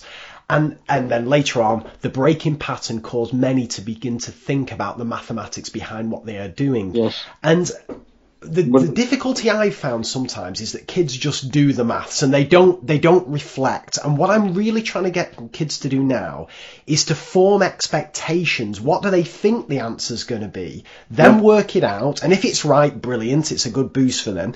But if it's wrong, even better, because then we've got the question, why isn't it what they expected it to be? Exactly. But my question is, you can't always build in surprise. Yes. Yeah. It's very hard to build in surprise. Of course. The surprise quote is referring to Krauss, where you're doing the taxi cab geometry. Yes. Where when you're doing the exercises, and then all of a sudden you get this question, and you think, what? Yes. Why did he ask me that? And oh my God, it's the same. But I guess it's the the importance is getting kids away from just doing the maths and getting them to make predictions and expect things. Yes. So I wonder how. I think that's good.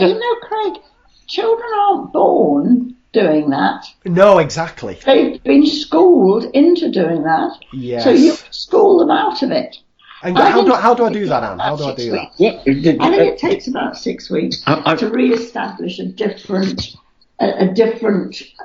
set of classroom practices, and to make something different the norm, and to have this is why we wrote Questions and Prompts for Mathematical Thinking, was to make articulate a collection of generic mathematical questions that could be asked, generic mathematical prompt types that could be posed by any teacher at any time in any topic.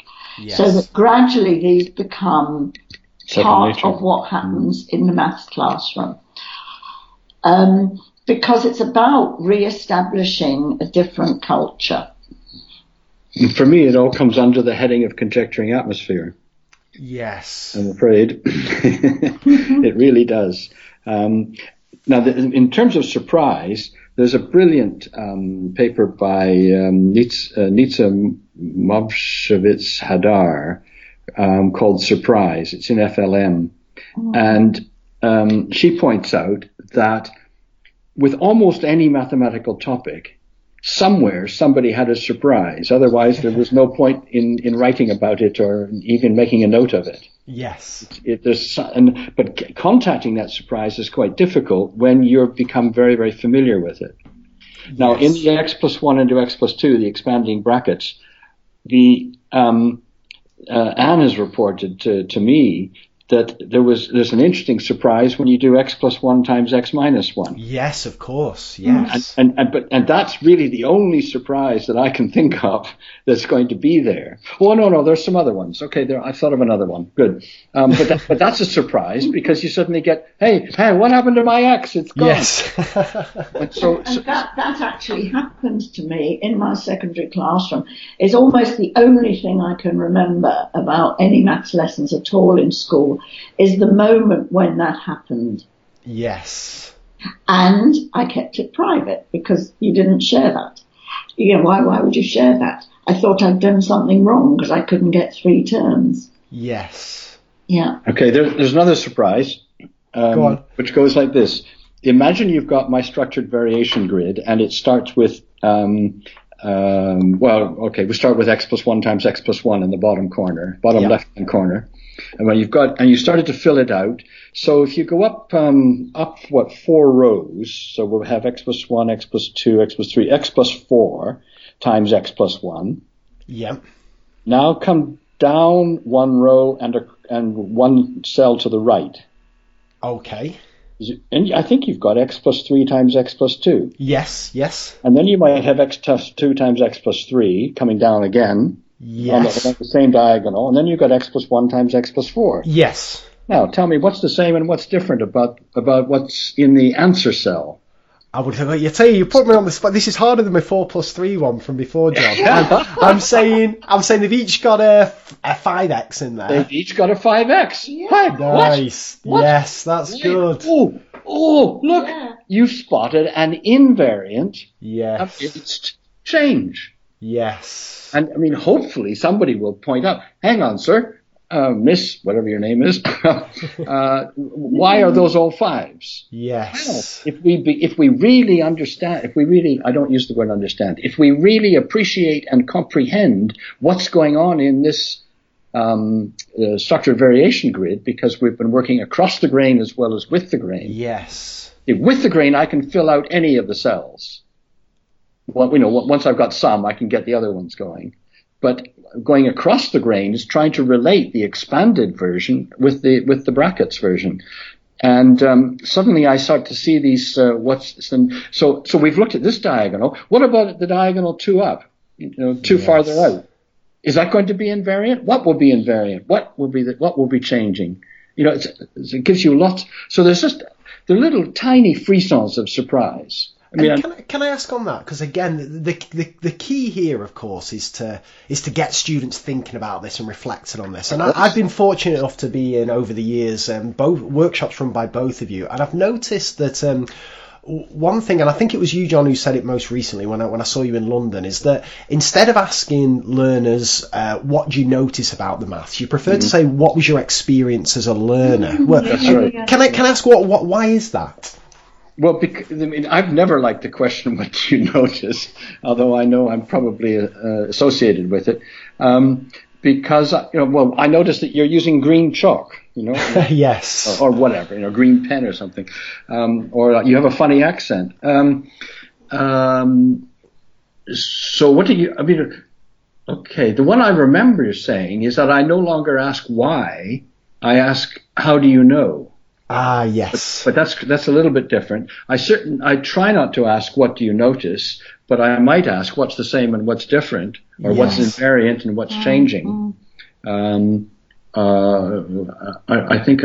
think I would be inclined to be asking those, but of course, in the flux, the flow of a moment, I can't guarantee anything. The reason I ask is because I often, again, I think it was a mistake looking back now. I would introduce something and then I'd say things like, "What questions do you want to ask?" And the thing is, the kids didn't really want to ask any questions at all. They were more than happy with it. So I tweaked that to what questions might a mathematician ask, and just that little tweak kind of changed the way of thinking. And I think it's so important, isn't it? Something that sounds good, like what do you notice, can actually divert attention the wrong way. And just by tweaking that question a little bit, it can make a world of difference. Well, would you agree? Yeah, I agree. And Anne has a nice account, which I'm going to remind her of, and then she can expand on it, of a teacher who said he would say things like, ask some sort of question, and then would say, this is the one that, I'll use my own name, this is the one that Mr. Mason likes. And then after a while, he would say, okay, what do you think, what will Mr. Mason like as an answer to this question? And that's very similar to what you've just been saying, namely, the kinds of question that Mr. Mason asks are mathematical questions. Yeah. And so it's learning. This is a form of apprenticeship. This is a form of being in the presence of a relative expert and picking up behavior. And human beings are amazingly good at picking up social behavior, social practices. It's also been called the hidden curriculum because if you don't pick it up, you're not likely to pass the exam. Yes. Probably. I'm expanding this a little bit too quickly here, but there are practices, and kids will pick that up.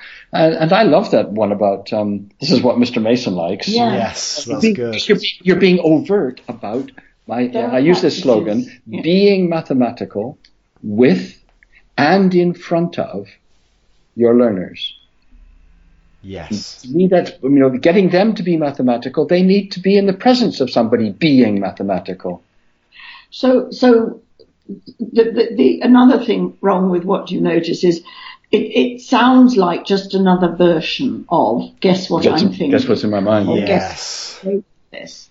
And you might lose things. I mean, you take that the taxi cab task that's in our article, and that led to this thing about the surprise, not even knowing you had an expectation. I use that task a lot with lots of groups of people, and there is always a variation in the response. There is always the range of responses that I've reported, but there's always somebody who says something in a slightly different way that I haven't heard before. It's not mathematically different, but it's said in a slightly different way, or they notice things in a slightly different order. So that's okay. That's okay because I can handle that. But it's not helpful if what they're noticing is something that I don't know, doesn't lead to a generality. So I don't ask what you notice. But another way of developing the culture that we're talking about is to be using a restricted range of prompts and questions so that you can say to the students, what do you expect I'm going to say next? Yes. What question am I going to ask you? Well, I love that one. What am I going to ask you, or what am I going to say to you? Because after a while, they jolly well know. Because that's what you always do. And then you can change what you always do because they are on the edge of, this is Vygotsky's zone of proximal development, I think what he really meant, which is that they're showing that if you cue them, they can carry out some prompt. But now you're asking it sufficiently indirectly that they are on the edge of being able to cue themselves. Yes. And that's the independency. You're trying to, I'm not sure of the word train, but you're trying to help them become independent of you. If they always depend on you to say, have you got an example? What would the general look like? Or whatever it is, some prompt. If they depend on you, then they stop paying attention to that. Yes. So it's the constant movement of scaffolding and then fading that scaffolding, so that they are internalizing the prompt.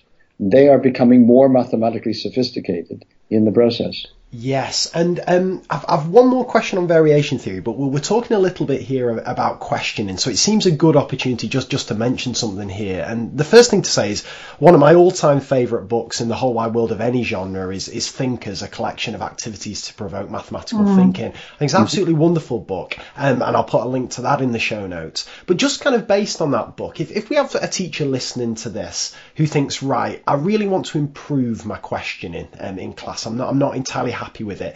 Do you have any tips, any favourite questions, any kind of good practices or habits that teachers could get into if they want to just improve their mathematical questioning in lessons? Well, can I first of all say something about that book? Thinkers. Because it's you say favourite book of yours, and it's really important to us that you mention all the authors. Sure. Because what happened was, I'll tell you this story. I was in a local school, and Chris Bills was one of the local advisory teachers. I was in a local school, and I picked up an A4 sheet that had a collection of questions on it, and they were clearly, well, I thought, influenced by questions and prompts. And I picked it up and I sort of waved it around and said, who's been reading our book then? And they said, oh, that came from Chris Bills. And he had himself begun to extract ideas from questions and prompts and work with teachers on a reduced range of questions that they could use generically. And this particular sheet just had 3 question types on it. So we got in touch with Chris and Liz, because they're very good friends of ours, and we had a meeting in a pub and with great thinkers. And it's important to name all the authors, of course, because neither Chris nor Liz are any longer in maths education for health reasons. But they're not first just because they're alphabetical. They're first because they did the initial idea behind that. So can you make sure you do that? So of anyway, course. that's not answering your question. You now want us to do tips for teachers from it, which is really hard for us. But I think you did that by pointing out that what Chris had done was to take 2 or 3 questions, and Thinkers is actually an expansion of 1 pair of facing pages of questions and prompts. Mm. It shows how you can expand those ideas into lots and lots of different topics. Could you give us some examples of some of your favourites? I don't have a favorite. I know you don't have favourites. I know, sorry. It depends on what we're working on. The point is, I'll try and address your question, and then Anne will come in with a more complete answer. It's picking something pick some prompt which for some reason has become significant for you. Maybe you found that it was an effective prompt for you when you were last doing some mathematics, hopefully rather recently. Or maybe it's something that you've noticed your learners, aren't doing spontaneously, but you think that it would be good if they would. So you pick some question that you find attractive, and you start using that as much as you can. Some question type, yes. Frame. Like, what's the most we can do here, or whatever it is. Put them in order. Put these in order. What's the same and different? Same and different is a really powerful one. So if you want somewhere to start, that's a good one to start with. But the point is to use it in as many different places as possible, and not to have a lot of other prompts around it, but just that one for a period of time. And then to gradually make your prompts more and more indirect. What have I been asking you to do last week? What did you do in this situation yesterday? Those sorts of indirect prompts. So just on that, if we have a teacher listening here, would a good kind of practical takeaway be to take something like what's the same and what's different and use it kind of a lot, perhaps in Monday's lesson, Tuesday's lessons, Wednesday's lesson, and then by the time Thursday and Friday comes around, start saying to kids, what do you think I'm going to ask about this? Or what is the kind of thing you should be considering? So kind of choose one particular prompt, really hammer it, get as much life out of it as you can for a period of time, and then start to then prompt students to be thinking about that question. Would that be a good kind of practical path a teacher could take? It kind of would, but you've also got to have what I call a then what. So supposing they've told you what's the same and what's different, there's got to be some purpose to that. Yes. There's got to be something that then happens as a result of identifying that. Like something is generalizable, or you've introduced a slightly new take on something that they're already partially familiar with. Oh, you're pointing to an invariance and the domains, the range of permissible change, which leaves that invariant. You find in some of the Chinese textbooks, you find, it might not be explicit what's the same, what's different, but you find that a concept will be developed through thinking about something that's slightly different to what's gone before. And that's, so what's the same, what's different? Is the reason, the answer to that is the reason why we're going to learn this new thing, because this old thing we had doesn't do the whole of the job that we want done. It's all got to be wrapped up in mathematical purpose. One of the powers of same and different is that you can start using it when you're discussing the homework. Yes. What's the same and what's different about questions 1, 2, and 3, or 5, 6, and 7, or even 4 and 12?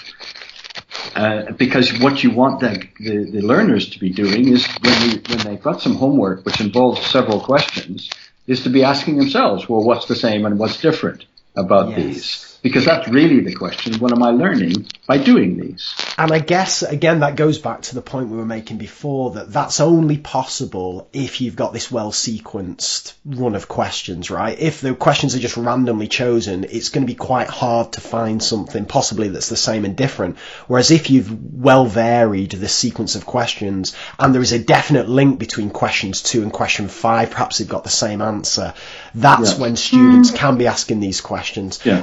And I guess the final thing I just wanted to say please, one more thing. Please, John. In setting up opportunities for same and different, it really helps if you've got 2 or maybe 3 objects to ask what is the same and what's different.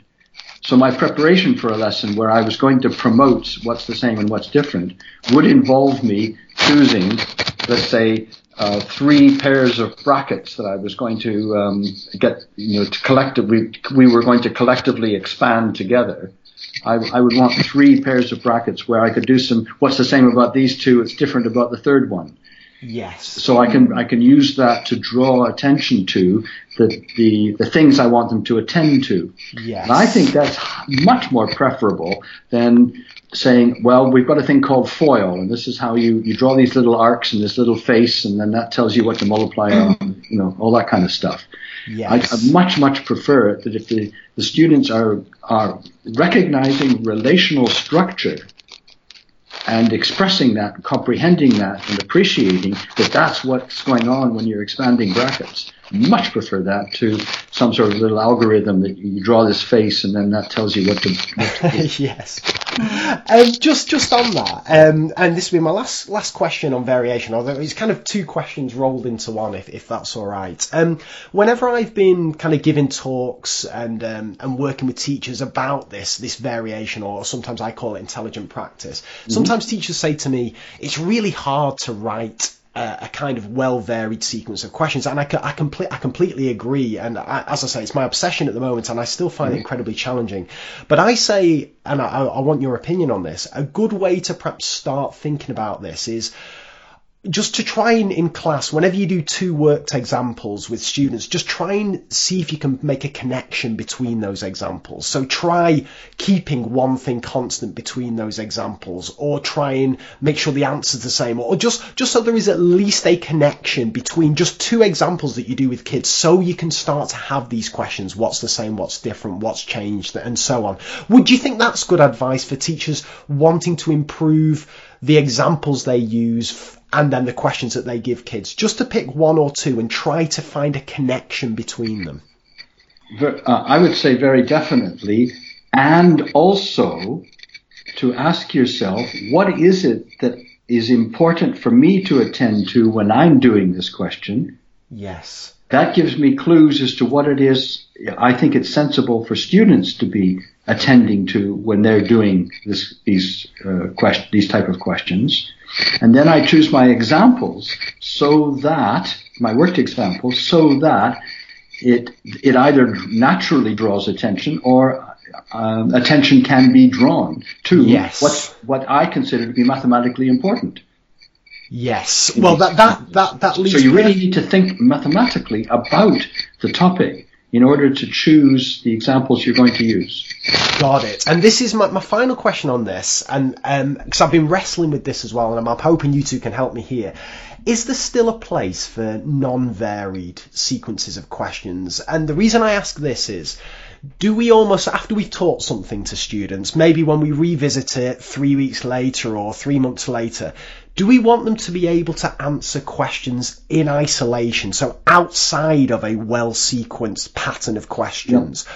So is there a place for non-varied questions later on when we're trying to test recall and how much they've retained? Well, I want to back up a bit, first of all, which is that you said you call variation intelligent practice. Intelligent practice isn't the only place where variation kicks in mathematics.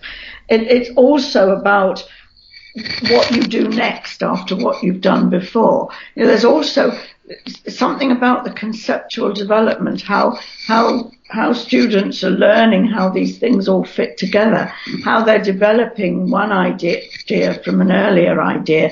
Variation kicks in all the way along the line, not only in when they're doing some examples, yes, and what they're going to notice from those. So it's a much bigger idea than that. And I know that there have been attempts to call that conceptual or procedural or whatever, which are not terribly helpful. But there's something else. There's other stuff to be thought about, which we won't go into. But then to get back to your question, it depends what you're doing all this for, really. Are you preparing students to answer typical exam questions? Because there's all kinds of ways of doing that, so that they can be on autopilot throughout the exam with no thought about the mathematical meaning at all. But if you are convinced, as we are, that all children can grasp mathematical meaning and can read mathematics and do mathematics so it makes mathematical sense to them, then of course your ultimate aim is for them to see a mathematical problem, a mathematical situation, whatever, and to recognize within that a structure with which they're familiar. And then they know what to do. Yes. So the ultimate aim is, I'm walking down the street. I mean, this happens in some countries. You're walking down the street and there's a mathematical problem hanging on the wall in a poster. Or in a pub. Where was it where people used to put mathematical problems in pubs? What country was that? It was Japan, where they put them into temples in Japan, but in pubs. Where was it? I can't remember. Some South American country where it's perfectly normal to see a mathematical problem on the wall of a pub. Anyway, something like that. And to be thinking not, is that one of those things I've been doing all week, but to be looking at it and thinking, oh, what's that about then? But to know how to answer that question, what it's about, by thinking, what does this remind me of? What's the structure here? How are these numbers related to each other? How can I exploit that relationship? And then the doing the calculation or whatever it is the last thing you do, because it's the reasoning. So offering, I don't know why you call them non-varied, because of course they're varied. If the opposite... They're not structurally varied. You mean not structurally varied, don't you? So of course you would do that. Can I speak to this? Yeah. Because, can I relate very quickly an anecdote from my experience? I was in Colombia in South America, and I'd been taken out to a little village that was specialized in guanabana, which is a particular fruit which makes a lovely drink. There was nobody in the town square except for two children sitting on the curb with a pile of cards that they had made. They were clearly handmade, homemade, and on each one of them was a mathematical question. And what they were doing was they were shuffling it and picking one out and then seeing if they could answer the question. Yes, nice. I mean, and look at that. You've got two phenomena here. You've got a scaffolding and fading that's taken place, because presumably the teacher has done something like this, and then these kids have picked it up. Maybe they did it spontaneously as a way of exposing themselves to random questions in a random order. Yes. So what I would recommend that learners do, particularly at A-level, but also further down, as a way of studying for mathematics, is to take the tasks that they've been given, cut them up, glue them onto separate cards, scramble the cards, and then see what they can do with them. And you don't have to answer the question necessarily, but you need to say to yourself or to your friend, I think what I would do here first is whatever, so that they have a way of starting on questions that they're exposed to. And these would all be questions that they had worked on in class, but but they won't have memorized how you do each one, that's for sure. And can I also refer to Victorian arithmetic and algebra books, which for a period of time enjoyed having a final section of the book, which were called promiscuous problems. Well, miscellaneous was more common, wasn't it? Promiscuous was very common. They then became miscellaneous, that's true. But I liked the promiscuous. I thought that was one. Nice. Promiscuous problems were problems which were put into, had basically been put on cards, shuffled, and then printed in some order. Yes. Then miscellaneous problems began to be when they grouped questions which are involved a mathematical approach into little sections, and that's what they called miscellaneous. Now, the promiscuous is the examination preparation. Now, here's another study strategy. You take a question out of the textbook or out of the, wherever you get your worksheets problems, and write down a particular and simple question that's like this. Write down a question that's like this, but it's a bit peculiar in some way. Write down a question like this that's rather complicated in some way. And if you're up for it, write down a problem which is like this, which is general. Ah, nice. I'll leave you with Anne. Go and check the phone. No problem. I think a lot of this depends on what you think the purpose is of teaching mathematics and what you want people to learn. If you get too locked into, I want them to do this and be able to do that, and I want them to do this and be able to do that, then the answers are different. Yes. I want them to understand mathematical structure and be able to recognize the mathematics in problems and be able to adapt their reasoning in order to answer these. And I think very often people get locked into the first in the testing culture rather than the second. And yet there have been studies that show that if children are educated in the second of those, then they do just as well in the first of those. Because if they're asked to do something that they haven't seen before, they can treat it as a problem to be solved rather than as a method to be remembered. Yes. You can't do everything like that. You have to be fluent in various things. So it depends what you're after. And if you're interested in their fluency, but you give them 20 extremely different questions and expect them to do them in 5 minutes, then you're not actually helping their fluency. Yes.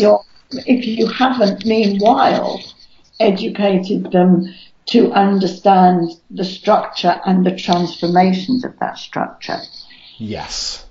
I've just got... Oh, sorry, John. Another feature about fluency is that the whole point about fluency is that you're attending as little as possible to what you're doing. Yes. So when you're fluently riding a bicycle, you don't think about, I have to push with my right foot, and then I have to push with my left foot, and, et cetera, et cetera.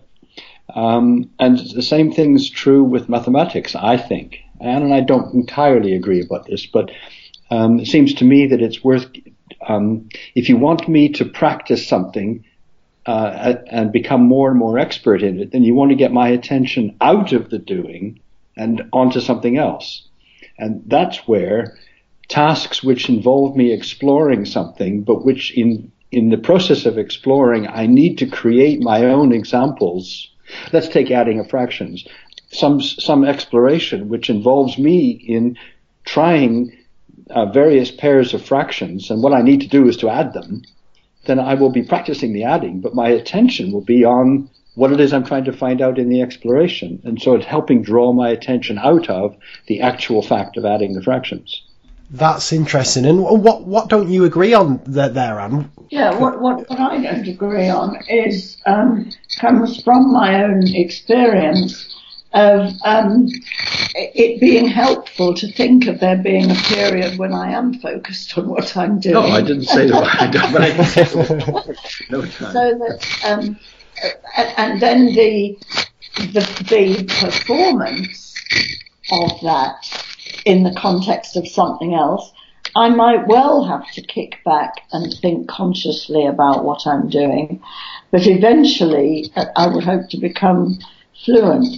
So a very relevant example at the moment is children who are busy subtracting multi-digit numbers in columns because they have to do that for Key Stage 2 tests, but who aren't fluent in their number bonds up to 19, because in order to do subtraction by decomposition in columns, you need to be able to subtract single-digit numbers from the teens numbers. And so if you have to stop and count on every time, then you're probably going to make errors, and you're probably not going to get the right answer, and you're probably going to hate maths.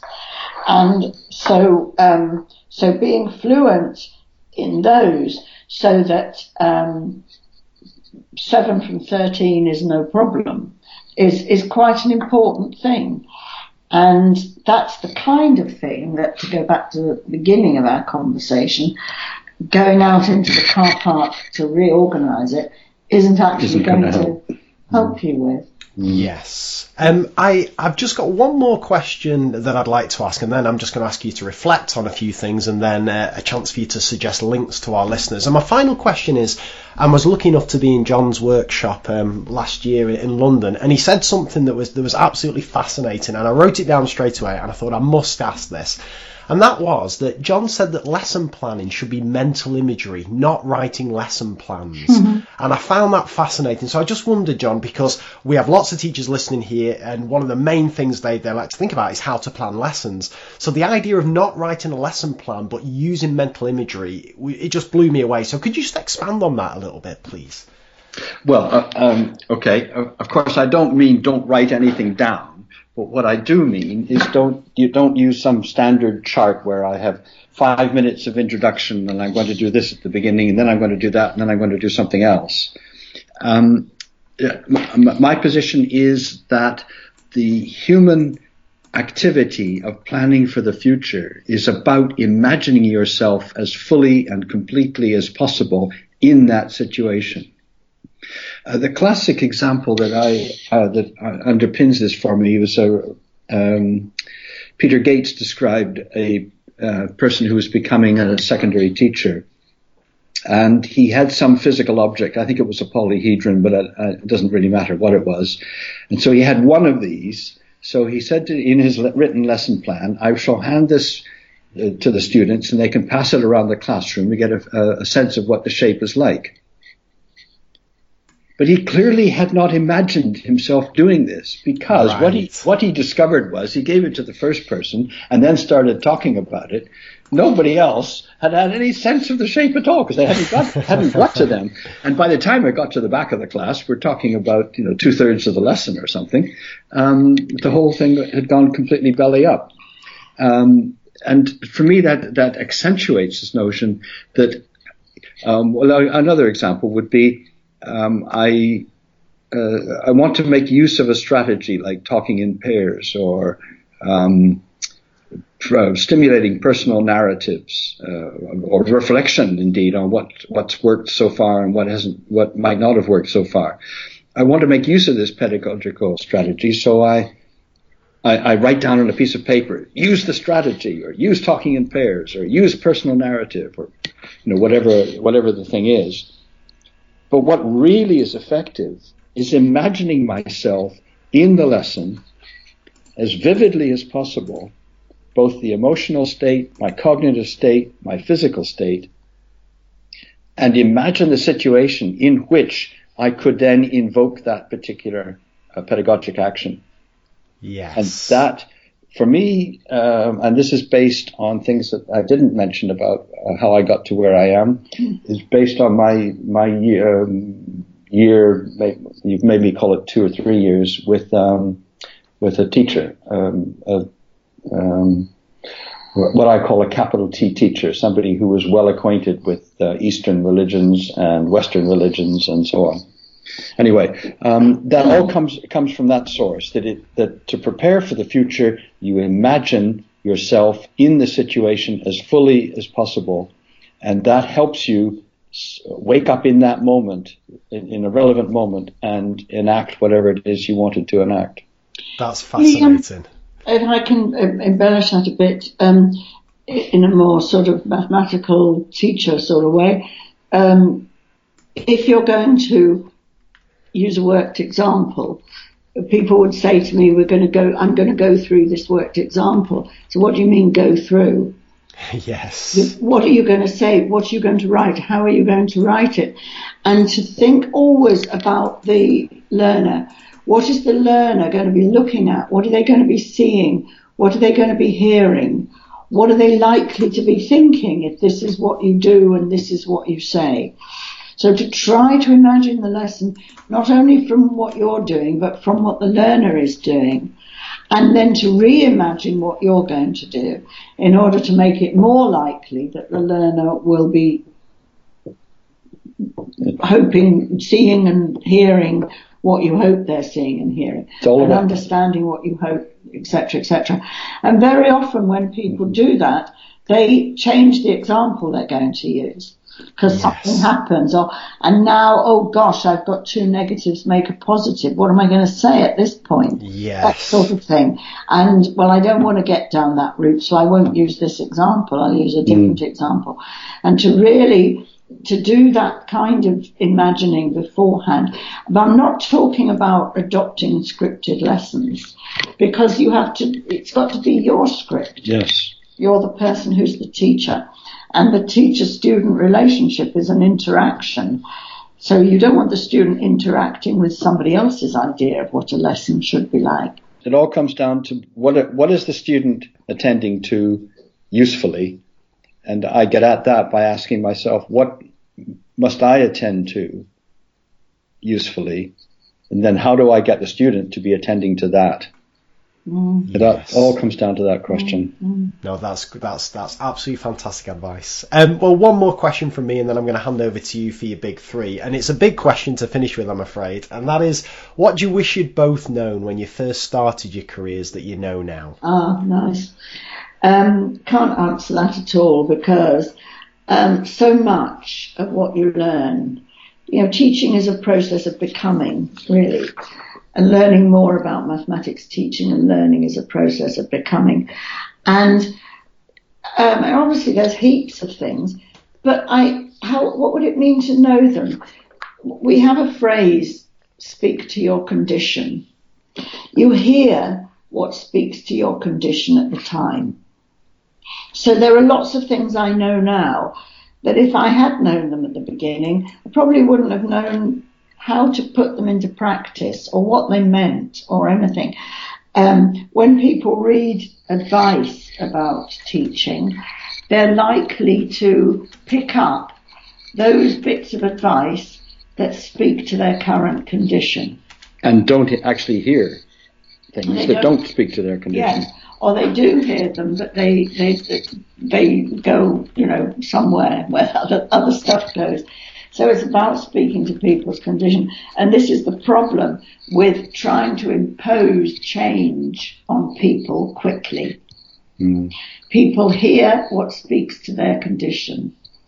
And if you end up with a profession who are always being told to do this and then 2 years later being told to do that, then they become unable to hear and try to sort of go through the motions. We've got a friend in Calgary who's currently got a professional development project in a school. They've been working for 7 years on change. Jeez. And the reason they can do that is because they've got stability of staffing, stability of funding, and a government that don't keep chopping and changing.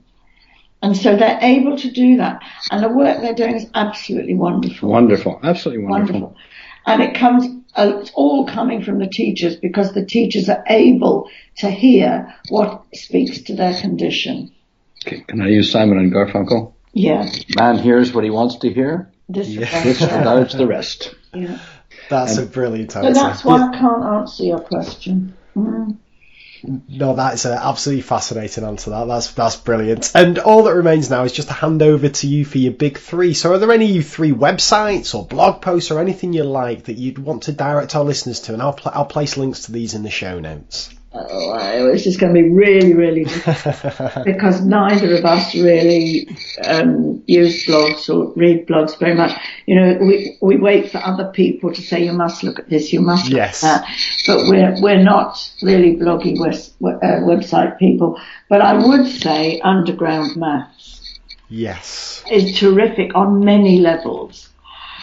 Can I say one of the reasons, because my answer is I'm not going to give you any websites, Right. because I think the time would be most usefully used posing and working on problems for yourself. Because in that way you sensitize yourself, you have the potential to sensitize yourself to what students are experiencing and hence be able to respond to their situation. Well, can I flip that on its head there? Sorry, John. But Underground Mathematics is one good place for finding relevant tasks which might invite you to pose extra problems and to work on them and to gain this experience.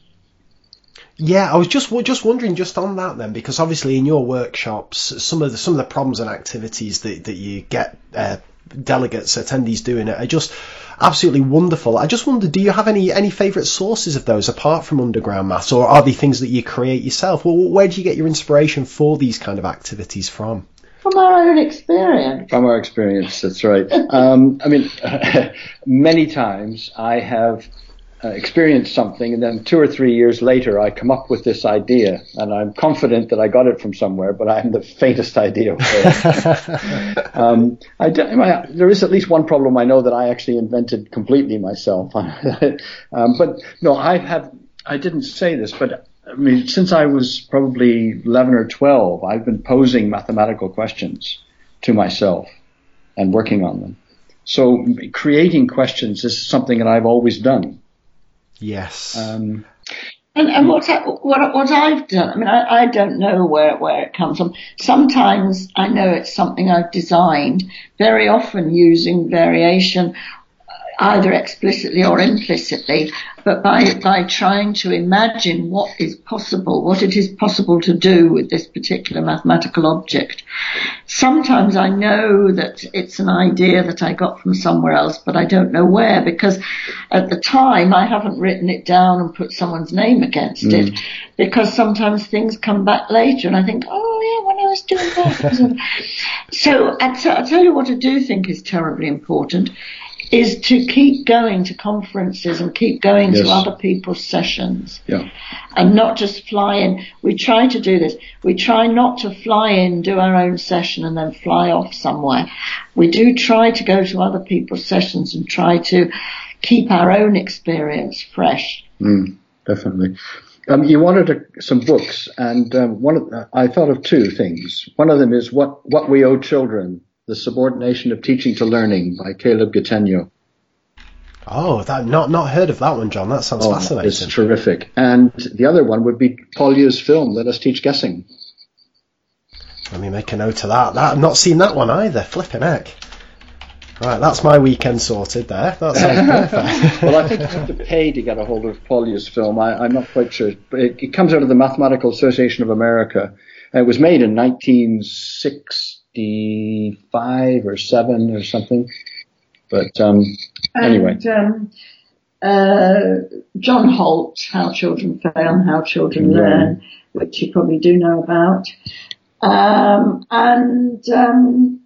I'm enjoying Helen Drury's book at the moment, which has just come out. Oh, the Mastery one, yes. Yeah. And I must say, I enjoyed skimming through your book. We only got it the day before yesterday. I've skimmed through half of it, and I think it's a terrific contribution. That's very kind. I might disagree with you on some of the conclusions you've drawn. Of course. But that's part of the game, and that's part of the fun. But I think it's a really terrific. I like the way you've structured it, and I think it'll be a tremendous contribution for teachers. I think what would be really interesting would be someday to hear your thinking on the difference between maths as something that you need to know how to do and maths as a collection of connected structures that you're building up. Yes. I think that's where some of the cognitive load stuff, which I have been thinking about that for a long time as well, because obviously it's associated with variation. Variation helps you enact some of the principles of cognitive load theory. But there is a sense I get from that literature and that research that maths in the end is all about getting kids to remember how to do things. And it's a worry to me because I don't think that that's what maths is. Mathematics is a discipline. It's a way of thinking. It's an epistemology, an ontology. It's a way of being. Yeah, I think it's interesting, and I could talk for hours on this, but just to say, my reading of cognitive load theory is it's useful to make sure kids have as much capacity to think about the right things as possible. That's what I kind of take from it. It's about creating conditions in the classroom, in the presentation of materials, in the way we speak to kids, just to make sure that their limited working memory capacity is attending to as much as we can direct it to the right things. So that's why for me, when I heard about variation theory and started really getting into that, I thought it fits perfectly with cognitive load theory, because it's all well and good creating this extra space in working memory, but unless kids are attending to the right thing, we're wasting our time. Whereas if you can marry the two things together, create this capacity and get them focusing on the right thing, then it's win-win for me. So that's where I see the two things kind of interacting. But I would put forward the notion, the conjecture that the capacity is a function of the connectedness of the domain that you're currently in. Yes, I would agree with that. So if I have lots and lots of rich interconnections, then I'm getting, and a reasonable brain speed processing time, then I'm getting lots of ideas and ways of thinking and objects of thinking coming into my attention. Whereas if the domain that I'm working in is fragmented for me, then I'm depending on literally memory, which requires specific actions in order to access that memory. So that's the big thing about memory. It's not memory that's the issue. It's how you access. Yes. It was demonstrated that people have. It's possible to trigger people electrically to experience things they've experienced in the past. But the question is, how can you help them access something that they've experienced in the past? So the issue is all about access, not about storing. Yes, I agree. And this is why, again, the kind of third wheel for this for me is I was fortunate to speak to Robert and Elizabeth Bjork, and I've been very influenced by their work about making learning desirably difficult for students. And for me, this is where things like interleaving come into play. So the maths doesn't become this, right, today we're doing decimals, tomorrow we're doing fractions, then we're doing algebra. That's showing how maths is one big subject and then starting to make those connections. Because you need them, because otherwise, as you say, like kids are going through school thinking maths is 150 different topics and rules that they need to remember instead of making these connections. So I think it all. What I tried to do in the book was to show how I use all these different things to try and make maths the connected thing it needs to be, but give kids the best chance of learning it all, if that makes sense. That's the challenge. Anyway, it's 1:45. Oh. Yes, I have taken up far too much of your time. So just to wrap up, I just wanted to say, well, firstly, a huge thank you for giving up your time and appearing on the show. I must say, so I've been doing this podcast for over 2 years now. You've been our most requested guest by a long shot. This is people on Twitter, this is people I meet at conferences and so on. And I've just been nervous about asking you. And then when I bumped into John, I thought now's the time to do it. I've been revising for ages, like it's been preparing for an exam ready for this. Well, hopefully I've just scraped through, but it's been a pleasure. Look, I want to say this: when I first was in a session of yours, I was swept away by your articulateness, by your insight and your observations. Well, and they're setting up the tasks for teachers. Here's a question type. Here's an exercise layout type. What can you put into this type? And send it in to me, and we'll collect them. And I mean, they're just brilliant ideas about communication and development and networking teachers purposefully and that sort of thing. Absolutely brilliant. Oh, well, that's very kind. But thank you so much, I'll say, for your time today and for the wonderful work you've done. Your books, your research papers, and every time I'm lucky enough to hear you speak, I always learn so much, and I know people are going to learn loads from this conversation. So John and Anne, thank you so much. Thank you. Thank you.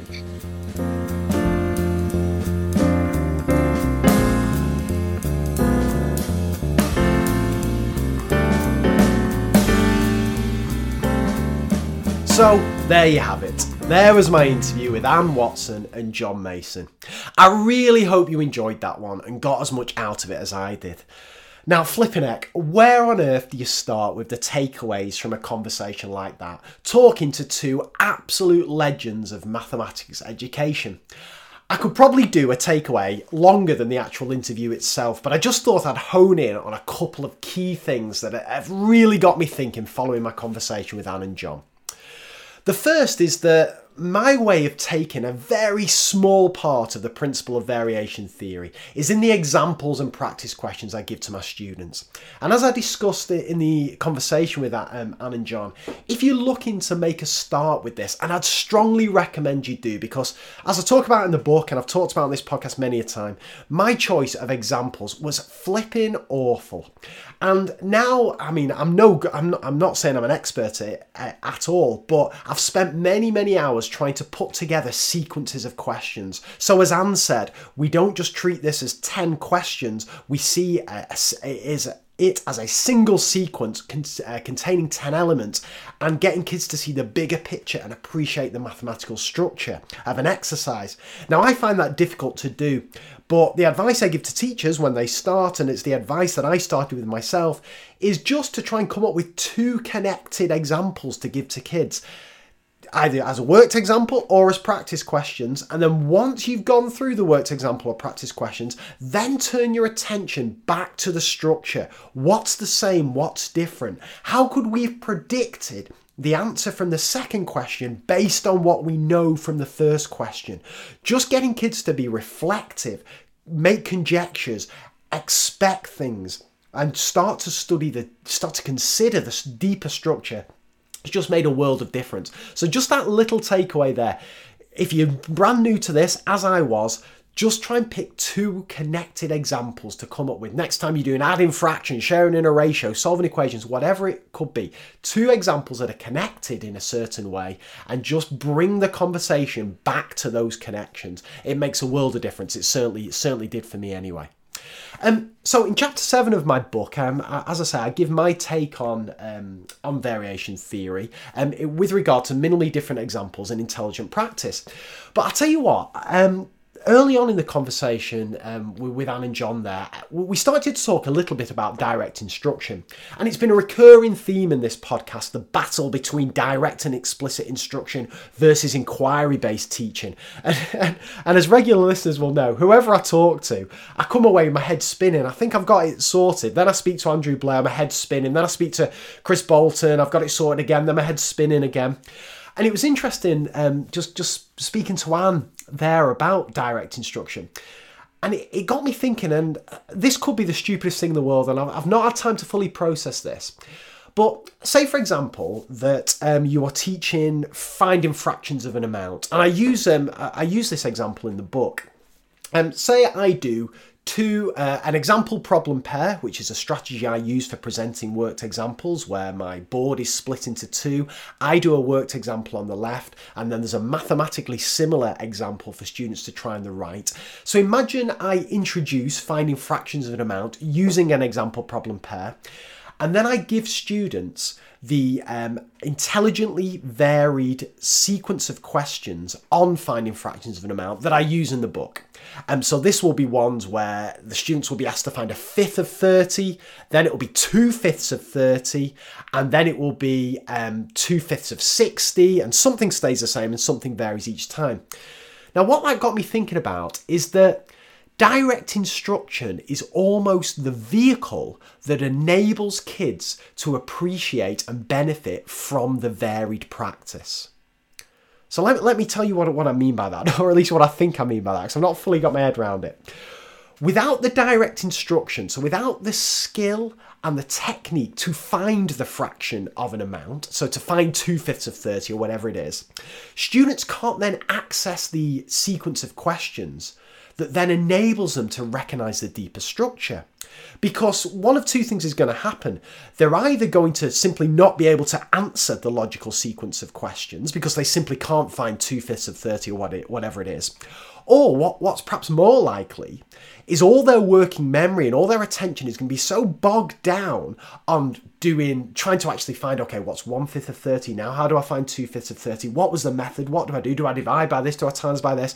All their attention and working memory capacity is consumed by that they have simply nothing left to take a step back and attend to what is changing, what's staying the same, and appreciate the structure.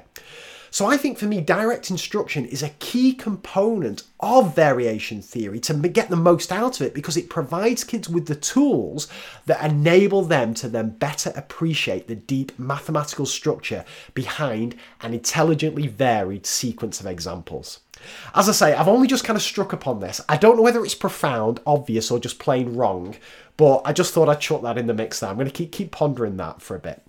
The other thing I wanted to talk about is when I asked John and Anne about the problem I've got now is I used to have too much variation going on. There was just random examples left, right and centre. And now I've got the danger of almost too little variation and kids actually spotting patterns and it taking them away from the actual activity. So I gave the example of the expanding double brackets, where if you hold x plus 1 the same and you then just have the second bracket as x plus 2, then x plus 3, then x plus 4, then x plus 5, once kids have done a couple of them, they spot the pattern, so they can just fill it in without even referring it back to the bracket. But then Anne and John, as ever, just came up with just a brilliant suggestion that I feel stupid now for not spotting this. Just having a break in the pattern. That's all it takes. So I have 5 that follow the sequence so kids can spot the pattern, get the confidence up, and then a break in the pattern. So I jump from x plus 1, x plus 4 to x plus 1, x plus 11. Can kids then have to then do what Anne and John refer to as go across the grain, relate the actual answer to the question that it comes from instead of just continuing a pattern. And John's SVG grids, which I will link to in the show notes, are brilliant for this. It's a really good example of effective use of technology. It's great for brackets, but there's a load of other ones in there, and I'll link to those, and I strongly suggest you have a play around with those. Next thing I wanted to think about, I warn you, it's going to be a long takeaway this, is questioning.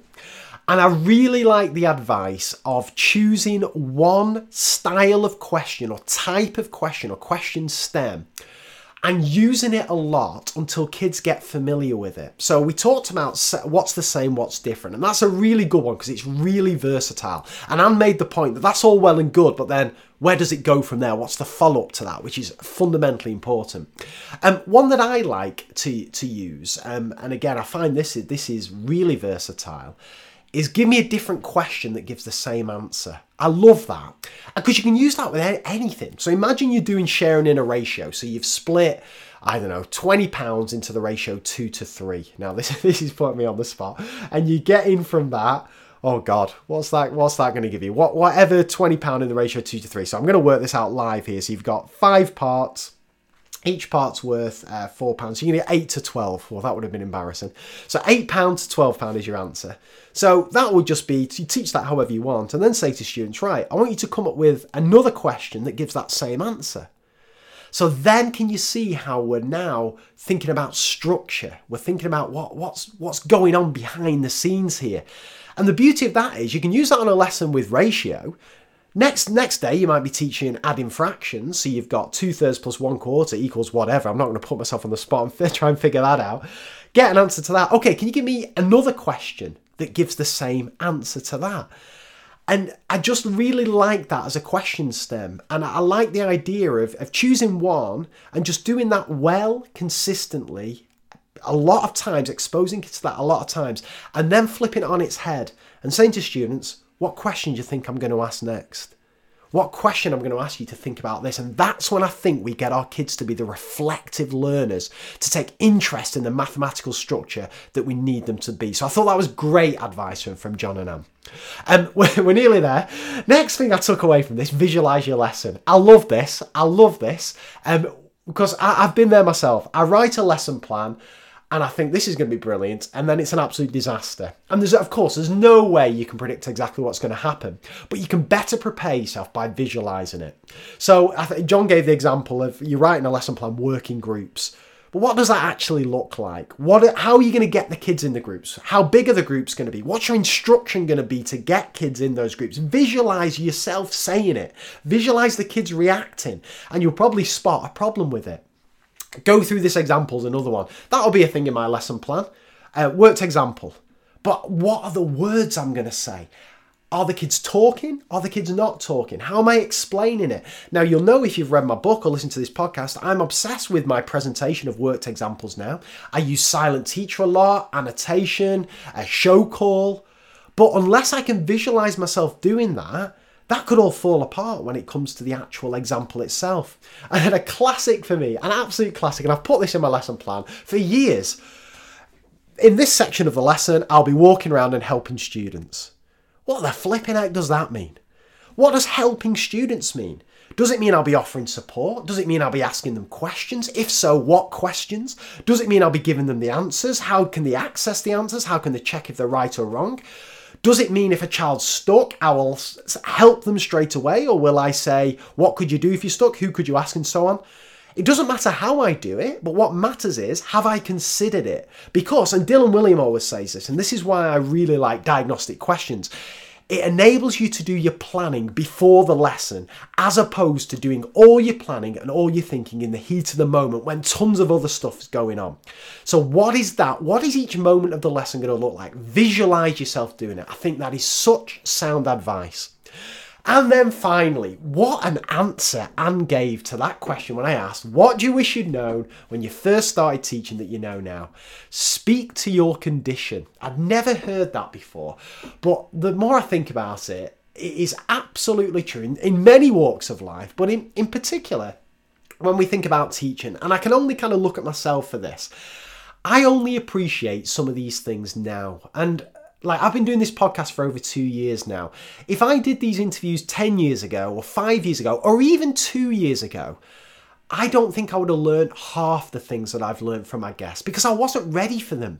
I hadn't experienced all the things I needed to with my students. I hadn't made mistakes. I hadn't seen for myself what works and what doesn't work. I'm a great believer in failure being a good thing, and as long as you learn from it and take something away from it. So perhaps the only reason I could have learned all that I've learned from my guests is because I'm ready to learn, because I've been through a lot of stuff to kind of get here. And I'll tell you what, that makes me optimistic for the future as well, because I'm thinking, what else am I missing? What else am I not ready to learn, which my guests have already told me about? And I've just selectively filtered it out or took it the wrong way because I am not at that moment in my career or my life or my thinking where I'm ready to learn from it now. So, I mean, this is going to be good for my download figures because I'm thinking these podcasts, maybe revisit them every couple of years. Have a listen to Chris Bolton again. Have a listen to Joe Morgan again, Bruno Reddy, Dylan Wiliam again. Because a year, 2 years down the line, you might get something different about it because it speaks to your condition. I flipping love that. Absolutely brilliant. So I'm going to shut up now because I've gone on for long, but I hope you understand why. I just had so much to take away from the wisdom of Anne and John. So all that remains for me to do is to once again thank Anne and John for their time, their experience, their generosity. It was an absolute delight of mine to speak to them. It's one ticked off the bucket list, I tell you. Absolutely brilliant. Thank you to podcastthemes.com for the lovely jazzy music that you've heard throughout the show. And thank you to you, my loyal listener, for keeping on listening to these. People see them as CPD on the move. I'm certainly learning so much, and it means the world to me to hear that people enjoy these podcasts and that you're learning from them.